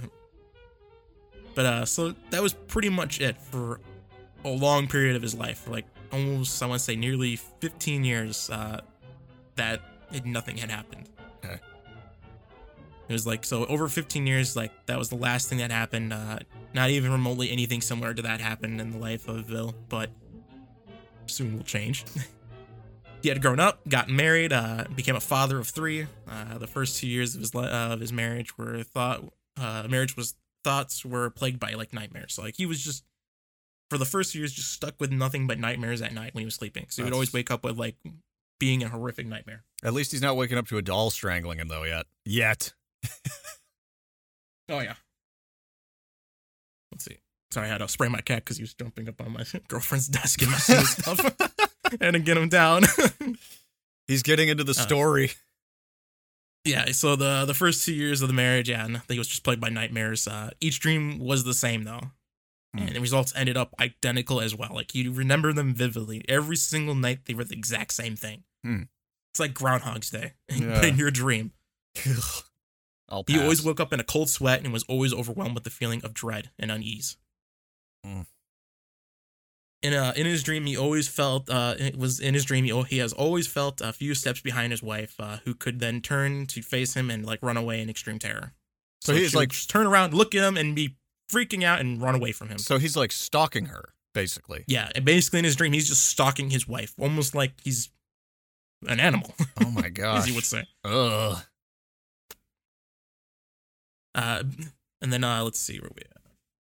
It was only like, and like by this point, it's like 1967 that these dreams had ended. Okay. It was like 18 months on, and Bill had woken up one night to hear what he had thought was panting of a wild animal somewhere in the bedroom. And he was correct. Guess what it was? The dog? It was himself. Oh my god. Panting like a wild animal. It was him sitting there like a dog, just doing a pant. Oh my Panting gosh. like a husky, after being so hot. Possessed by the spirit of Snoopy. Pretty much. Jeez. Let's see. Once again, there was a lull in activity, so like nothing had happened after that for a good chunk of time, and approximately another 15 years had gone by now. That's so weird. And so now it is 1983, and Bill was out with some friends at a local pub, and having a good time, a couple drinks, slamming them down. Yeah. After several drinks, Bill began to feel somewhat icy. He Okay. had those like chills. That first manifested like from each of his life. Like it's the same thing, that same feeling he got. It was like the same essence of being cold. Okay. He had made an excuse to head to the bathroom. Once he was there, he checked himself in the mirror and saw that a wolf was looking back at him. So like some kind of wolf-looking creature was looking right at him too. So like, So look in the mirror. it replaced his face, or was it like just with him in the mirror? I guess the best way to play is like, you walk in and you see, like, if you go to like the magic mirror and they have that one for your face in it. Uh-huh. It's kind of like that. You walk in, but you're not seeing your own reflection. You're seeing something else look at you. Ooh. I don't like the sound of that. So yeah, he walks up to the mirror, checking himself out, and the first thing you see is a wolf staring back at his face. Ah. And that was just a precursor to what was gonna happen on their way home. What was in those drinks? I think he may have had one too many and got a little too rowdy. Oh my gosh. All right, so tell us about the ride home. So on the ride home, in the car with his buddies, I think they were taking a cab or something like that back, and without any warning, Bill began to growl. Uh-oh. And immediately turned to his fellow passengers, both hands twisted into like claws. And Ramsey tried to bite the leg of his friend. Oh, okay, well, so we're officially into werewolf territory now.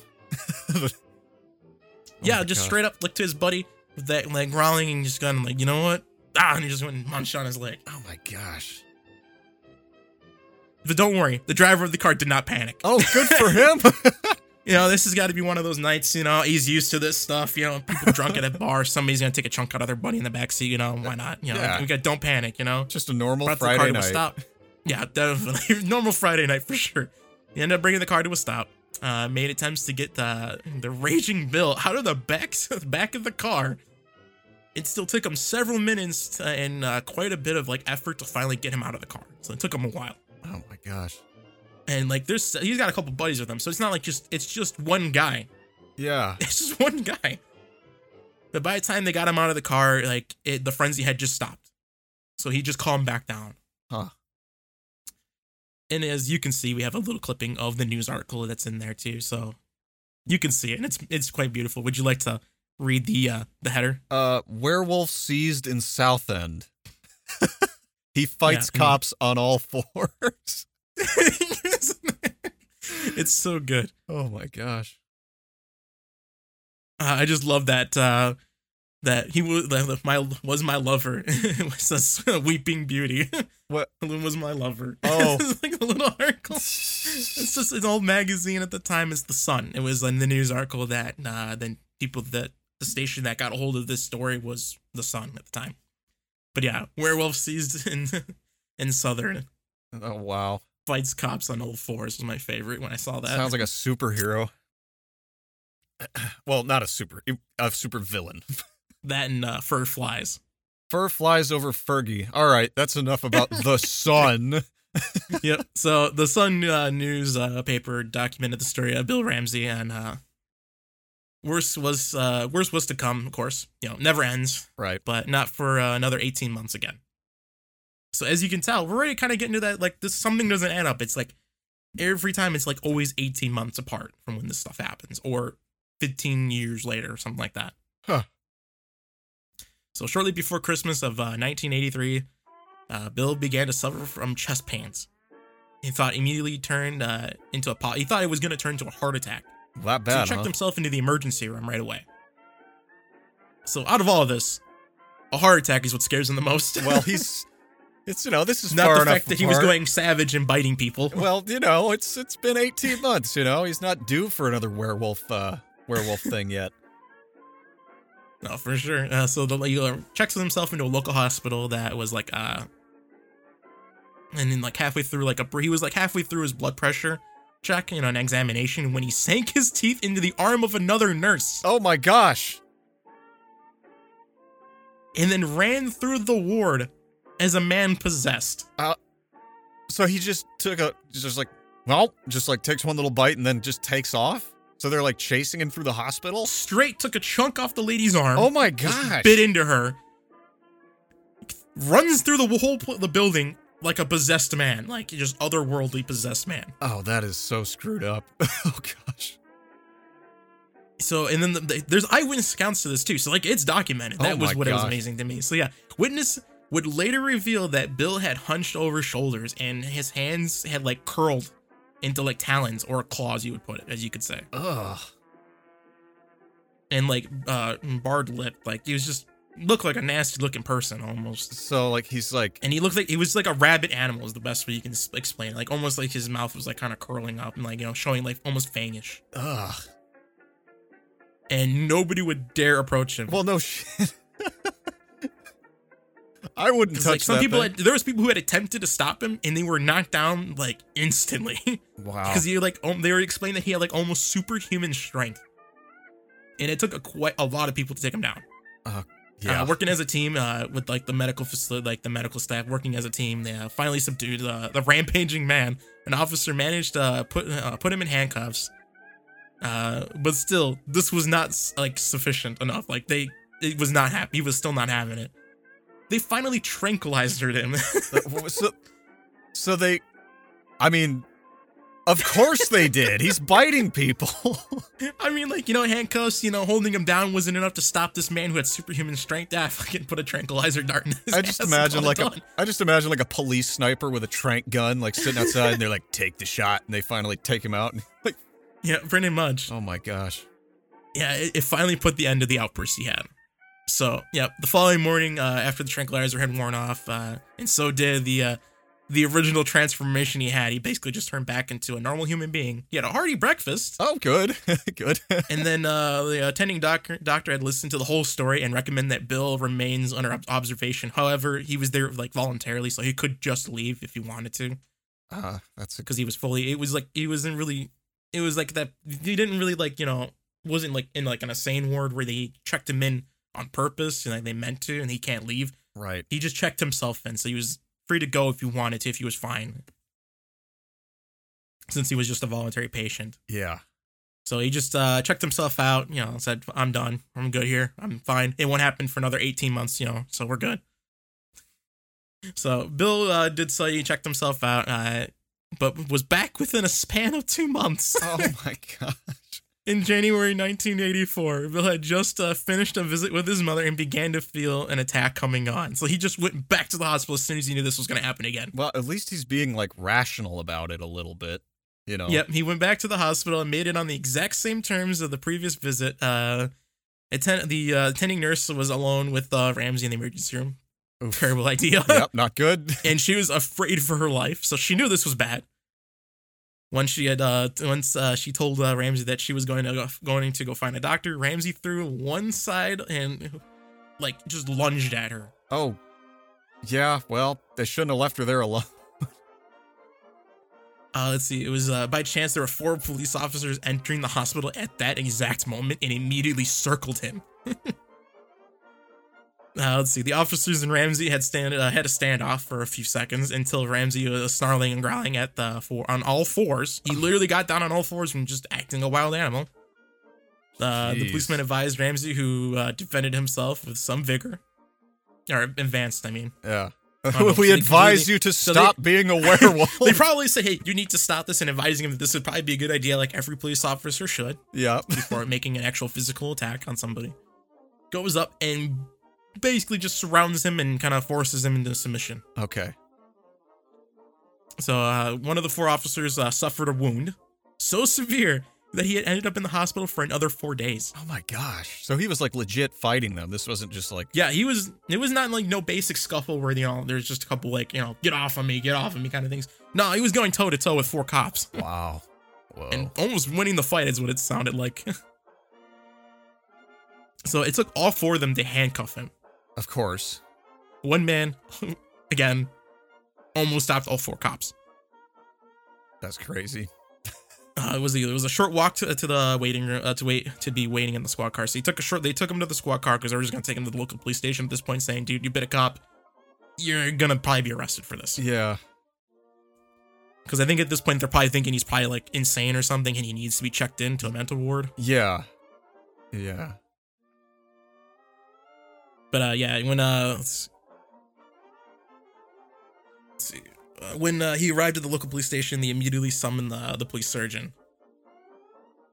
Ramsey considered the suggestion of checking himself into a mental institution. Okay. But decided against it. After you bit several people. Yeah. Going into like a werewolf kind of form, I think at that point you might be a little insane. Yeah. You might want to check yourself in.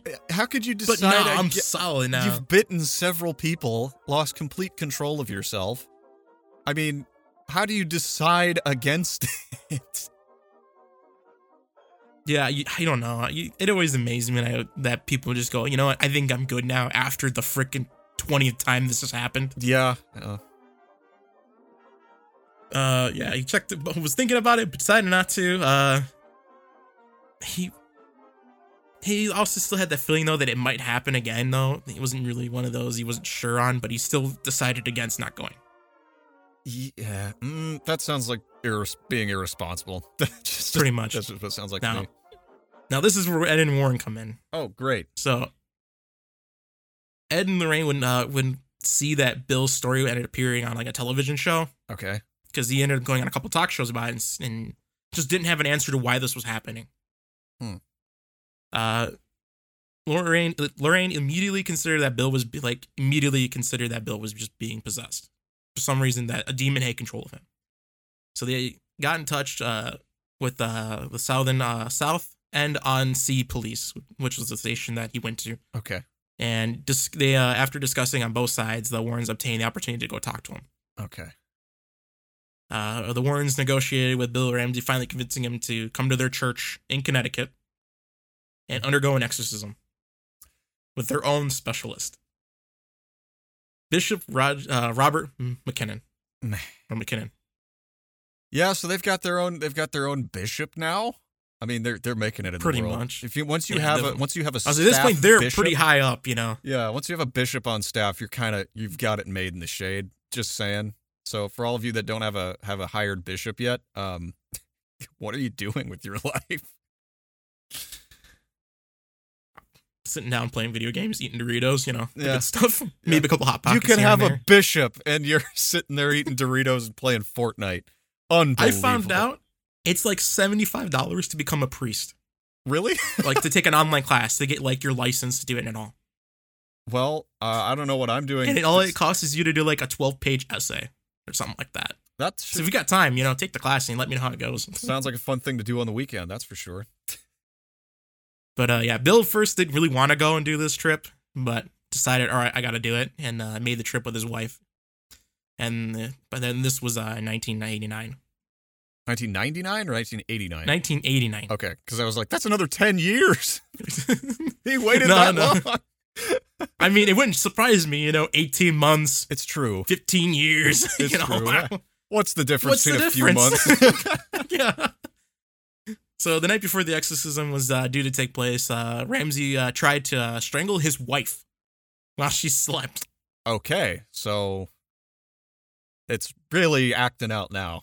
Yeah. So and then when the exorcism began, Bill was not at all impressed with it. Like nothing had changed. Like he didn't feel any different. Nothing seemed to make a difference. Like he didn't turn into a werewolf or nothing. It's like, okay, this is bullshit. This is all fake.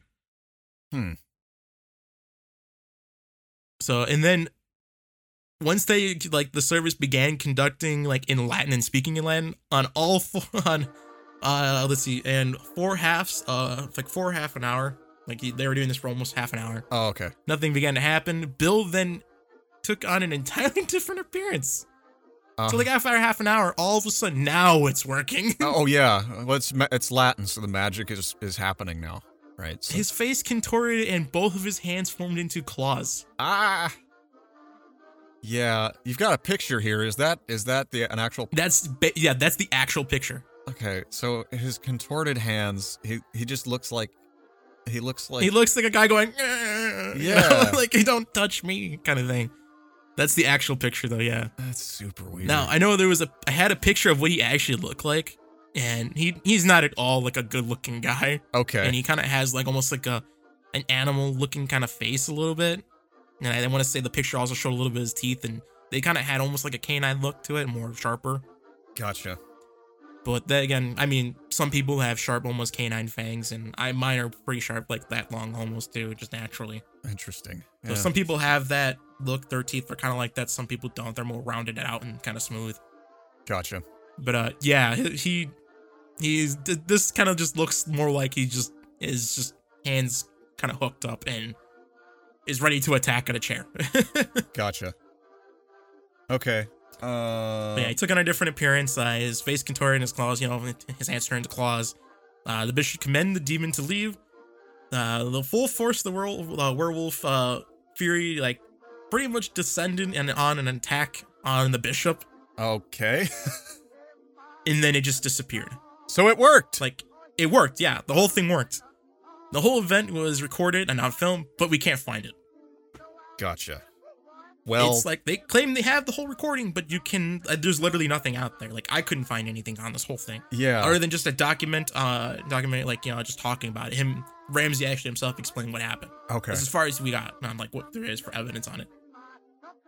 Yeah, this is the last one. This is the big hoorah one. The one I thought was too good to pass up. Like I should have done this one right away, but it's gonna be great. It's all good. Let me just real quick mark this because I'm gonna put a little break in here. Let's see, 158.08. Last story. Okay. All right, take it away. All right. So now we're on to Smurl Family Haunting. Okay. AK, Where Did the Ghost Touch You case? Okay, that's a really great name. That's yeah, there's really not many cases in the world where the ghost goes and touches you in a place you're not supposed to. That really doesn't happen, which is why people believe the story to be a completely 100% fake. Because it seems so overdramatic. Like, there is an actual, like, interview when they're talking and explaining what happened to them, where the husband seems really not comfortable talking about it. Yeah. And then his wife goes, oh, yeah, like, this almost happens all the time. Like, this is perfectly fine to talk about with her. Like, just, like, a normal conversation. Like, if she was asking you, hey, what'd you get at the grocery store kind of conversation. Okay. No bullshit on that. She wasn't uncomfortable at all talking about this, where he feels like it's an uncomfortable topic, like, and he just didn't like this. He doesn't feel comfortable talking about it, only because maybe he just doesn't believe it. Okay. So yeah. So I'm gonna make completely fun of them and how all this happens. Let's get into this then. Let's see what we have here. So yeah, this case involves a demonologist, a skeptic, a priest, and an exorcist who was an expert in the paranormal. Okay. Who happened to be what happened to the Smurls in like 1970s. Okay. So almost sounds like a bad lineup for a joke, a demonologist, a skeptic, and a priest walk into a bar. Yeah. Yeah. All right. So yeah, Janet and Jack, along with their daughters, had moved into the house. That was like and moved into Chase Street. It's Chase Street duplex. So it's basically a house side by side, like a townhouse. Yeah. It was a bit of a fixer-upper. It only costed, they got it for like $18,000. That's pretty good. That's really good. Yeah, compared to what we got now. Yeah. They put efforts into repainting, retooling, repairing it. and all that good stuff. And then the things kind of started to happen while they're doing it. So a lot of like times when you remodel houses that are old like this, some things kind of just happen out of nowhere, like paranormally, like because you're breaking up things that ghosts find is that this is ours, and now you're ruining our place. Like, this was my house. What are you doing to it, kind of thing? If someone just came into your place and decided, I'm gonna rip your wall down. Yeah. Yeah, no, they don't. Ghosts don't like that. Don't do that. So tools would go missing and then reappear. Old wall stains would speed through freshly coat paint. Okay. The kitchen appliances would catch fire. Oh my gosh. Even though they weren't, they were unplugged. Awful odors would come through the house, only to disappear later. And toilets would just flush, without them anyone using it. So ghosts would go and take a crap and then, flush the toilet for them. Right, So right. I appreciate that. It's very, very, very polite of Slimer. Oh, yeah. At first, the home seemed like just to be a good move for the family. Jack was promoted at work. Kids were excelling in school. The in-laws were happy because the in-laws actually moved into the other side of the house as well. Mm-hmm. So they had both families, like his family and their in-laws were living in the other half. But it didn't last long. Soon they were struggling to make ends meet. Mary, Jack's mother, had suffered a heart attack. The ghostly visits, meanwhile, intensified. Mary and Janet claimed to have like perceived voices that sounded like each other, so they were hearing them when they weren't there. Ugh. Or like somebody. So Mary, let's say I would hear you in my apartment, even though you're not here. Yeah. Or you would hear me in your place, and I was, I'm not there. That'd freak me out pretty bad. She would hear them calling their names. It's like you would hear each other calling each other's name. Wow. And they would also hear like loud, like almost like if they're having an argument within the place. With like Jack and Janet were having our like arguments, even though they were not home. Yeah. That's So 2 freaky. days later, an icy cold like announced its arrival in the house. Like, so just like an icy cold abruptly came through the house. And it was like arrived with like a black human shaped person. It Ugh. was like a form. It was about 5'9", Uh-huh. That's what kind of they describe 5'9", 5 feet tall, something like that. We had no facial features, so it's just like a black shadow, is the best way you can describe it. Ooh, no. No. That's freaky. First, it appeared to Jan in her kitchen, and then it dematerialized through the wall, so it basically just walked through the wall. And then from that point on, the hunting like just increased. It just got out of hand. Light fixtures would fall from the ceiling. It cut one of the daughters on impact. The family dog was thrown against the wall. Oh, no. Yeah, poor pupper, got tossed, unfortunately. Janet said she was picked up by an invisible presence. President? Invisible president? Yeah, president, yeah. The president who's invisible came in and just picked her up. But yeah, a president that was like invisible to the naked eye picked her up and then dangled her 6 feet in the air. Ugh. And they tossed her across the room. Okay. Supposedly, though. It's only their eyewitnesses, just them. I see. And then this is where we get into the touchy stuff. Jack had claimed a succubus had entered the living room and raped him while he was watching a baseball game. What? On the TV, yeah. What? Just chilling in your chair, your couch, and then out of nowhere, Just a something succubus. comes in and a succubus comes up and just rapes you. I mean, I'm Like I not, said- I don't mean to make light of it, but that, It seems far stretched. Like just maybe he needs to start clenching. wait a second. It was the, no. Yeah, I mean, this is where it gets good. This I'm not kidding. this is I awful. literally not kid you. Every article I could find goes on to talk about how Jack and Janet were both raped by the ghost. Oh my gosh. That's the worst thing I've ever heard. See now, From Paranormal Story. They did a movie on this one in the Conjuring universe, but they just don't talk about this part because it just seems so far fetched. It is. It's really, It just really seems- out there. It seems so fake. Yeah, it seems way too fake. Yeah. It seems like with these paranormal Ghostbuster type people, the Yeah. stories just get worse and crazier the further they go. And that, to me, that just feels like, it doesn't feel like they're doing like, you're in your life, say you're like a nurse or something and you're helping people, like you help people get over colds and flus and you stitch people up sometime, whatever, put a little butterfly Yeah. bandage on there. it doesn't progress like a movie. Like, it's not like you graduate as a nurse. Like, you start out by, giving somebody saline solution and you end your career by sewing someone's arm back on. Real life doesn't work that way. And this is sort of how it's going. It's almost like the Warrens are coming up with worse and worse stories because... Yeah, because actually at one point, they actually had when they're writing books, they had a guy who was an editor to do books for them. He was in the house, and all the stuff they were telling him, and the editor was like, do you guys believe this? And they're like, no, man, these guys are freaking crazy and just dumb, Yeah. Just put some scary shit in it and call it done. That's what supposedly the guy who was writing it for them said. Okay. But then again, it sounded like that maybe they had a falling out, so he was kind of just, probably bullshitting it. But, Yeah. I mean, I don't want to... Who knows? I don't want to dismiss it, but this just sounds... It sounds so out of there. Yeah. I mean, people make up crazy stories and... I don't know, but I'm not going to make a judgment. I just on couldn't it. pass this one up because it's just so good on how all this is played out. Yeah. So I just couldn't get over that he was like, watching baseball and then boom, a succubus enters the room and just, has at him. My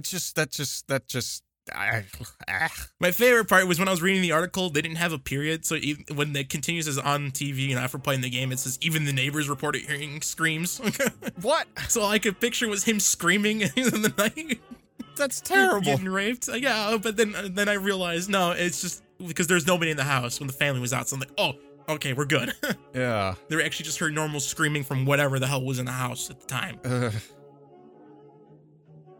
But Janet was also said she was visited by in the dead of night by a malevolent force that molested her in her sleep as well. That's I don't know. But this is so everybody's getting touched by the ghosts. They literally went to counseling and maybe some therapists, and the therapist probably did ask him, "Where did the angel touch you?" Yeah. Or probably. in this case, where did the demon did? Yeah. I mean, that's just I don't know. I would need to look more into this before making a judgment, but it just sounds like there's something really disturbing going on here, and I don't know if it's necessarily a demon. I 100% doubt it's a demon. There actually is there's a TV show called The Haunting, and then the first episode is this case. Wow. Well, and it kind of gives you the same vibe as like it's probably fake as it can be. Yeah.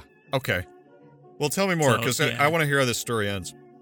Oh, it gets great. So in January of 1986, Janet heard about the Warrens and decided to give them a call. The Warrens arrived with Rosemary. Rosemary, I want to say, is also another, if I remember. She's supposed to be another psychic. Okay. She was a registered nurse and a psychic. So a psychic. Or yeah. And began to investigate. So they're all there investigating the house. The team said they detected a presence of like an evil spirit. So there were there were minors, but the fourth was a demon. So like there's three of them were like minors. Okay, like minor demons? No, like more like just minor, like a kid. Oh, kids. Okay. Minors. Okay. Like actual like kids, but then one of them was a demon. So there's that. That's freaky. So without any evidence, though, the family decided to kind of like, we need to do something about this and maybe kind of look into it more. Yeah. They decided to also kind of like maybe do like a seance and kind of like maybe hold a blessing, but it only kept the demon at bay for so long. It was probably just dormant. Right. And then what happened also before that was that something must have sparked after like all the work they did in the house to cause like, it to actually become an uproar with demons that were probably like dormant within the house as well. Mm-hmm. So all the emotion had like, intensified from everything going on. And since the girls, and also in the article, since the girls were probably going into puberty, caused more of the problem. I'm like, I never again heard of that. Yeah, that's weird. Again, sounds very far-stretched, but, again, we got the famous ghost hunters who are also thinking the same thing, that this is legit, so. I mean, this is out there, man. Oh, it's way out there. So yeah, the Warrens tried to, like, twice to introduce, like, to get the deuce to expose, like, the demon to expose itself. Basically, what they would do is, like, what's your name to get command of it? That's what a lot of people who are doing, like, exorcisms do. You need the name of the demon to get it out. So if they don't get the name, they can't get it out. They would play tapes of religious music, confronted with prayer. The demon would react by shaking the mirrors and dressers. Another time by spelling out, "You filthy bastards." get out of this house. Portable television would emit like an eerie, silvery, glowing like white glow. Almost just sounds like when you turn a TV on, that static. Yeah, that sounds like just a TV, but I don't know. At least it's not. So just don't watch baseball and you'll be fine. pretty much, only prayer and holy water would actually stop the manifestations. And but then again, Ed was actually choked and suffered a terrible flu symptoms from this all going on. Fair enough. Supposedly. The Warren's called Bishop Robert McKinnon again. Okay.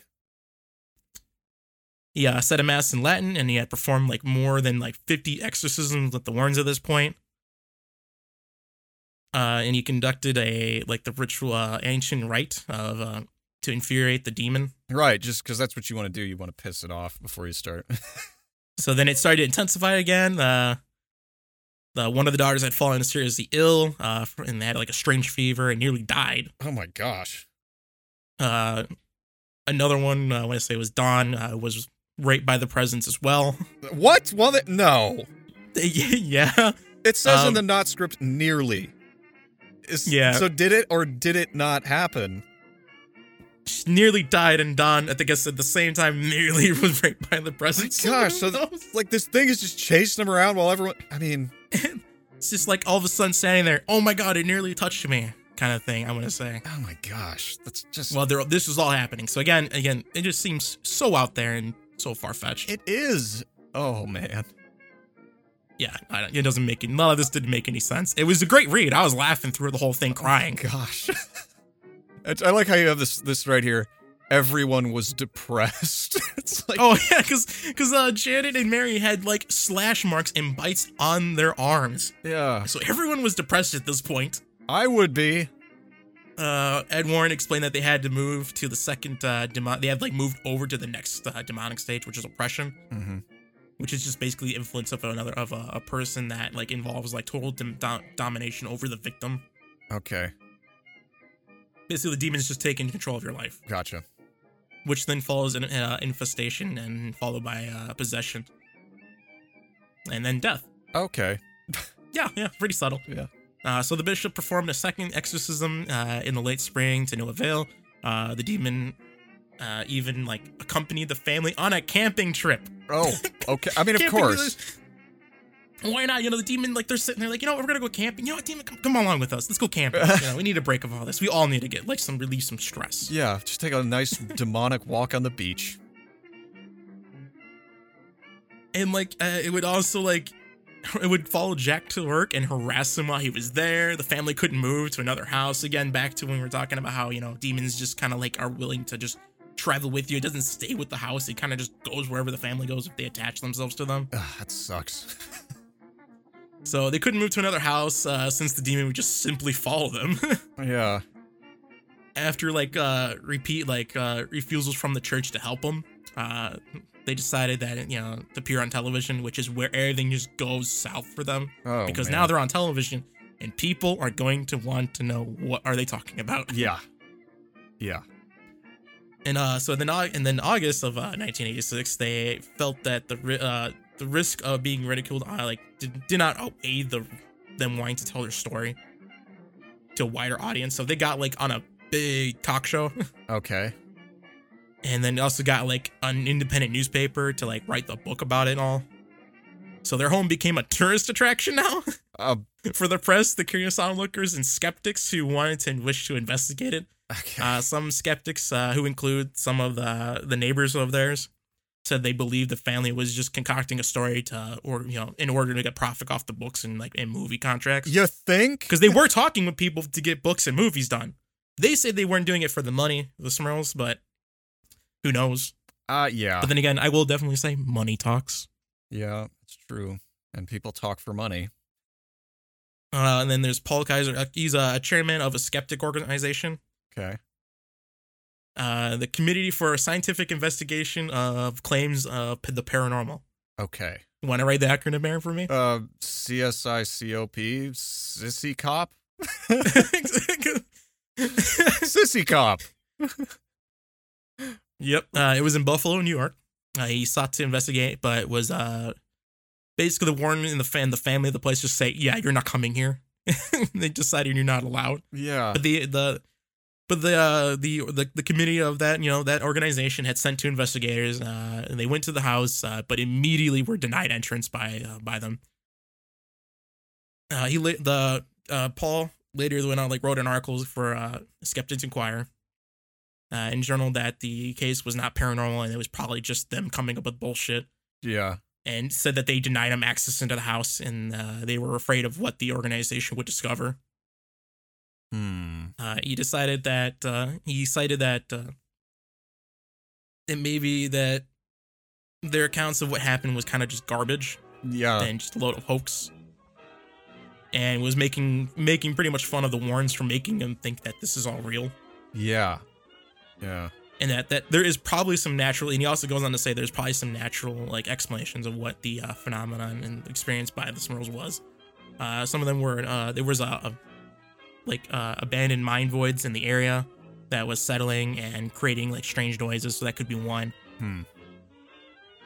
The delusions that Jack was raped by the ghost. Yeah. A broken sewer pipe probably causing the foul smells, which would make sense for that too. Yeah. And then pranks by teenagers. How about my favorite one of all that you don't have on this list? Fraud. 100% was definitely should have been added though. Yeah. Wow. So then, at this point, Paul also pointed out there was no police record of complaints by the haunting by the Mrs. Smurl, or Janet. Though she had contacted police supposedly. So the police said that, this never happened. They never contacted us about any of this. Yeah, so they don't have any records of this. It's just her word. Yeah, and he also said that he goes on to talk about how he believes that it is more wondering if it was it was more motivation for them to make money on the case. Yeah. Since the family began talking with Hollywood Film Company shortly after they broke the story to the press. Yeah, that's clear. That's right there. And then that's when they said they denied any interest in money. Yeah, that's right there. When you get a deal or try to get a deal with Hollywood, that's when I go, I tap out. That's it. Yeah. Not and then what makes it worse is Ed actually raises more doubts with reporters and skeptics. During a press conference he called in late August, Warren said that he had recorded paranormal sounds, groans, and grunts, and had videotaped an unclear image of a dark moving mass moving about the house. They were asked to produce this film, and he said no. Of course. He didn't really say no, but he said that he had sent it to another television company, but he doesn't remember who it was. Okay. Who he gave it to. Yeah. He doesn't remember the name of the company that he gave the tapes for. Because you so just forget. Just told him, no, I don't have the tapes, but you're not going to see them. Yeah, I sent them to a TV company. Which one? I don't know. Yeah, pretty much. Yeah. Let's see. He also talked about, let's see. They were also exclusive reporters that were there and present also the church was also part of it. However, the authorities later said that nothing had been turned over them. So the church authorities said that they never got any of it either because I think they said they gave a copy to the church. Okay. Church says they never got it. So they have no idea what the hell he's talking about. All right. So it looks like the jig is up. Yeah, pretty much. The Warrens also declined that the reporter's request to stay in the house. So if the one of them asked, can we stay here? And he's like, no. You can't. You're not allowed to now. Saying that no one had paid attention when they begged for media to help and send someone to stay the night and witness the phenomenon. And such requests now are out of the question. Warren said the Smurls will no longer deal with the press, and he was in charge of the case. So just sitting there going, no, you're not allowed now. No. You don't care about him before? I am the only one who can. Yeah. You can't now. Yeah. You don't steal my thunder. So then the bishop arrived again to do a third exorcism of the house. That's not going to work. In September. Actually, but this time the ritual seemed to be effective. Of course. Out of nowhere. Yeah, because it didn't work the first 2 times. Third time's the charm. Yep. And now that the tapes are all gone, it worked. Oh my gosh. It's all gone. Wow. There were no disruptions for about 3 months. Prior to Christmas, Jack again saw the black mass. So again, now it didn't work. So out of nowhere, again, it doesn't work. Becking him to the third stage, which is possession.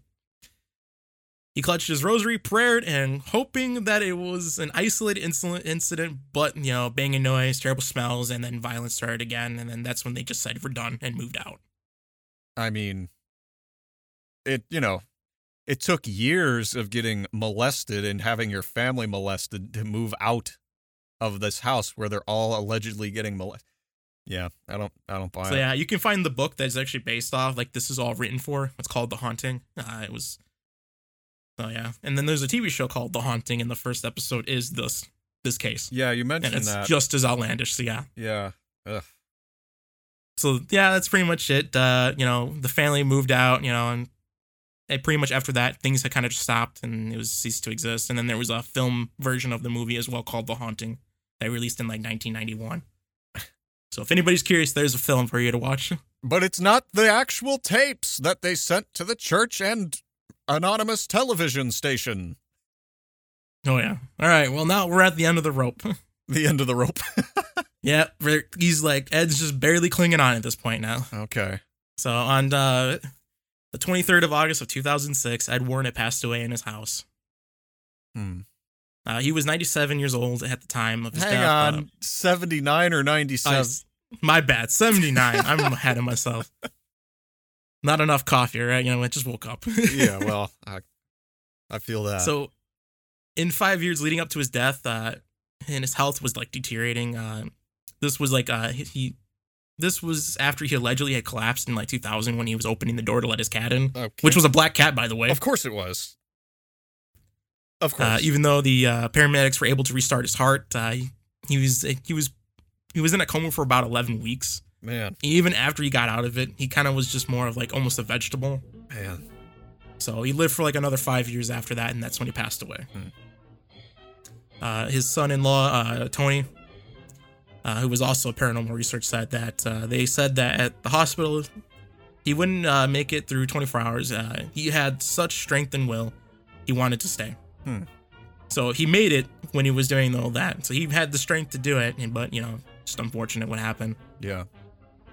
A portion of from his obituary reads, I'll be going into a beautiful place, a place so spectacular it defines words. It defies words, I mean. Yeah. Well, maybe. And then on several years later, actually pretty close, on the 18th of April of 2019, Lorraine passes away in her sleep. She was stated that she had died at her home, and in Connecticut. She was 92 years old at the time. Let's see. On their Facebook page, it was put that with deep sadness that I must announce, because this was again the son-in-law, announced that Lorraine had passed away. She had died peacefully in her sleep at home last night. Thus, the two have contributed significant to the paranormal studies in their own capacities. Yeah, I mean, but those are probably a lot of fraud. Yeah, it's when you get into this stuff, it's like what bothers me about it is there's definitely something to paranormal stuff, definitely something to hauntings and demonology and all that stuff, but it's so easy to be fraudulent about it. It's just too easy. Yeah. And that doesn't mean I'm dismissing everything that the Warrens did, but like some of those some of those stories were just like just out there. Yeah. But hey, I mean, that's the whole point. It's Halloween. Yeah, it's Halloween, and also it's kind of like, everybody has their own experience as well, but some stuff like that, like there's a few people who say they've, been touched by a ghost like that, and those are usually just a lot of garbage. Yeah. It's more of the ones that I was talking before, people kind of like seeing things, ghost orbs, being harmed by something that they physically can't, explain. Yeah. More of like violence, but not really being raped, I guess is what I would put it. Like, there's not many things I've ever read or heard about within that happening. Well, the Devils of Ledun, which we mentioned earlier, like a lot of the nuns claimed that there was a very sexual element to all that was going on there. But, that's a highly like sexually charged place to like kind of environment, I guess. Like you're focused on being chaste, you're focused on not acting out or anything like that. So yeah, when acting out occurs, like it gets kind of wild kind of fast, and it's always attached to the subconscious and the denial of self-indulgence, basically. So, I could see that a lot of this so-called demonic stuff could be attached to, a lot of like bizarre sexual behavior. I don't know. I'm not an expert or anything. Neither am I, and I was like always tempted to maybe see if I could find a class to go in when I was in college to become like a professor and or a doctor in demonology kind of stuff, just for shits and giggles. I can't find anything around here, but I know there's a couple that are, a couple states away that could do it. Yeah, I mean the closest. It depends if the classes are there. They mostly kind of like come and go. Yeah. Well, it's just one of those things where it's like I've listened to enough paranormal stuff at work, and I've listened to enough bizarre, weird stuff to know when one of these stories, when it hits the mainstream and it's got a Hollywood movie about it, it's probably not real in a lot of ways. Yeah, I would say they wrote a lot of books about all of their adventures and stuff, and a lot of it just seems too good to be true. Or they have supposedly all the evidence in the world, but they refuse to release it.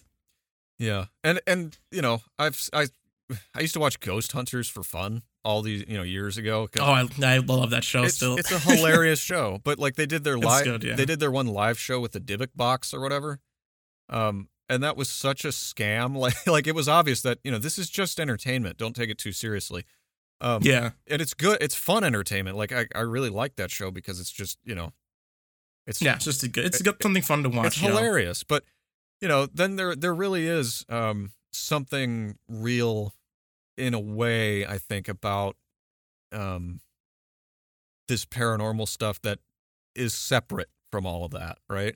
And when you really dig a little bit deeper and you find that, you can tell that there's something legit going on because it's not sensational. It's just, no one's making any claims about this is a spirit, this is a thing. It's like, this could be something, and this is very strange, and here's the documentation we have of it, but we're not going to conclude that it's definitely a demon and we need to play with a Ouija board to get it fixed, right? Yeah, for sure. So, yeah. I don't know.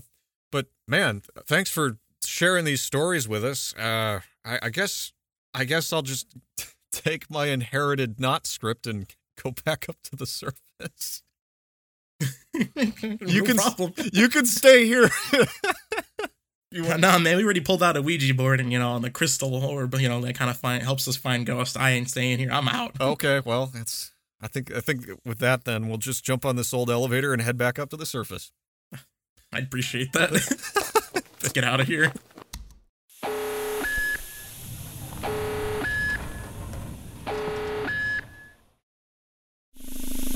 So, Aaron. Yeah. If you had a ghost in your house, what would you do? If I had a ghost in my house, I think my first step would definitely be to light some candles. And I don't remember what the game is by Hasbro. Is it Monopoly that you play with the ghost? Well, I think that would, if you played Monopoly with the ghost, that would piss it off a little bit, as long as you kept winning. And then what you do is you buy all of the properties in the game, and then the ghost can't move in. And then you've made a homeless ghost, which is better than having a ghost in the house. I don't know. I'm really shooting from the hip here. What would you do if you had a ghost in your house? I don't think I would do Monopoly, only because there's a moment in time where it might enrage and flip the board and just make us not play the game anymore because it's that upset. True. I think I would probably just pull out the good old Ouija board and probably just say and spell out "go away." That would do it. And then just leave the house entirely because I pulled out a board that you should never touch. Yeah. Whenever someone says Ouija board, I just think of the Ouija meme. Oh, definitely. Yeah. It's like you just hear in the distance the echoey, reverberating voice of Luigi. That I also think of Linguini whenever that I hear too. that. The Linguini board. The Linguini board. I could use a Linguini board. It's way past lunch. I'm getting kind of hungry, so. Yeah, me too. I think on that note, it's time to bring the show to an end for today. If you hate us, you probably still have ghosts in your mind or in your house or in your shoes. So consider funding the show by becoming a patron on patreon.com. Or if Patreon is not your thing, you can always drop us a little tip in Venmo. That's at WTADP. Our cover art was created by Ian Patterson of Ian Patterson Illustration. You can view more of his wonderfully whimsical work at www.ipattersonillustration.com. And with all that being said, we'll close out and let the sounds of Demons from the Werewolf Beyond play you out. Open the door or I'm gonna throw rocks through your windows, you dumb whore. I want the money. I'll raise enough hell till you give in and give it to me.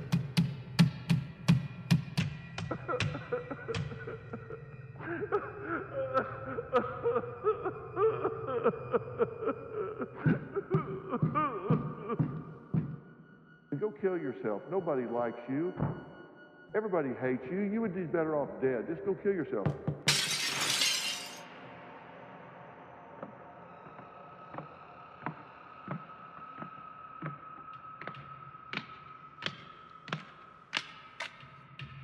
You're not helping me much. And if you don't help me much, I can't help you.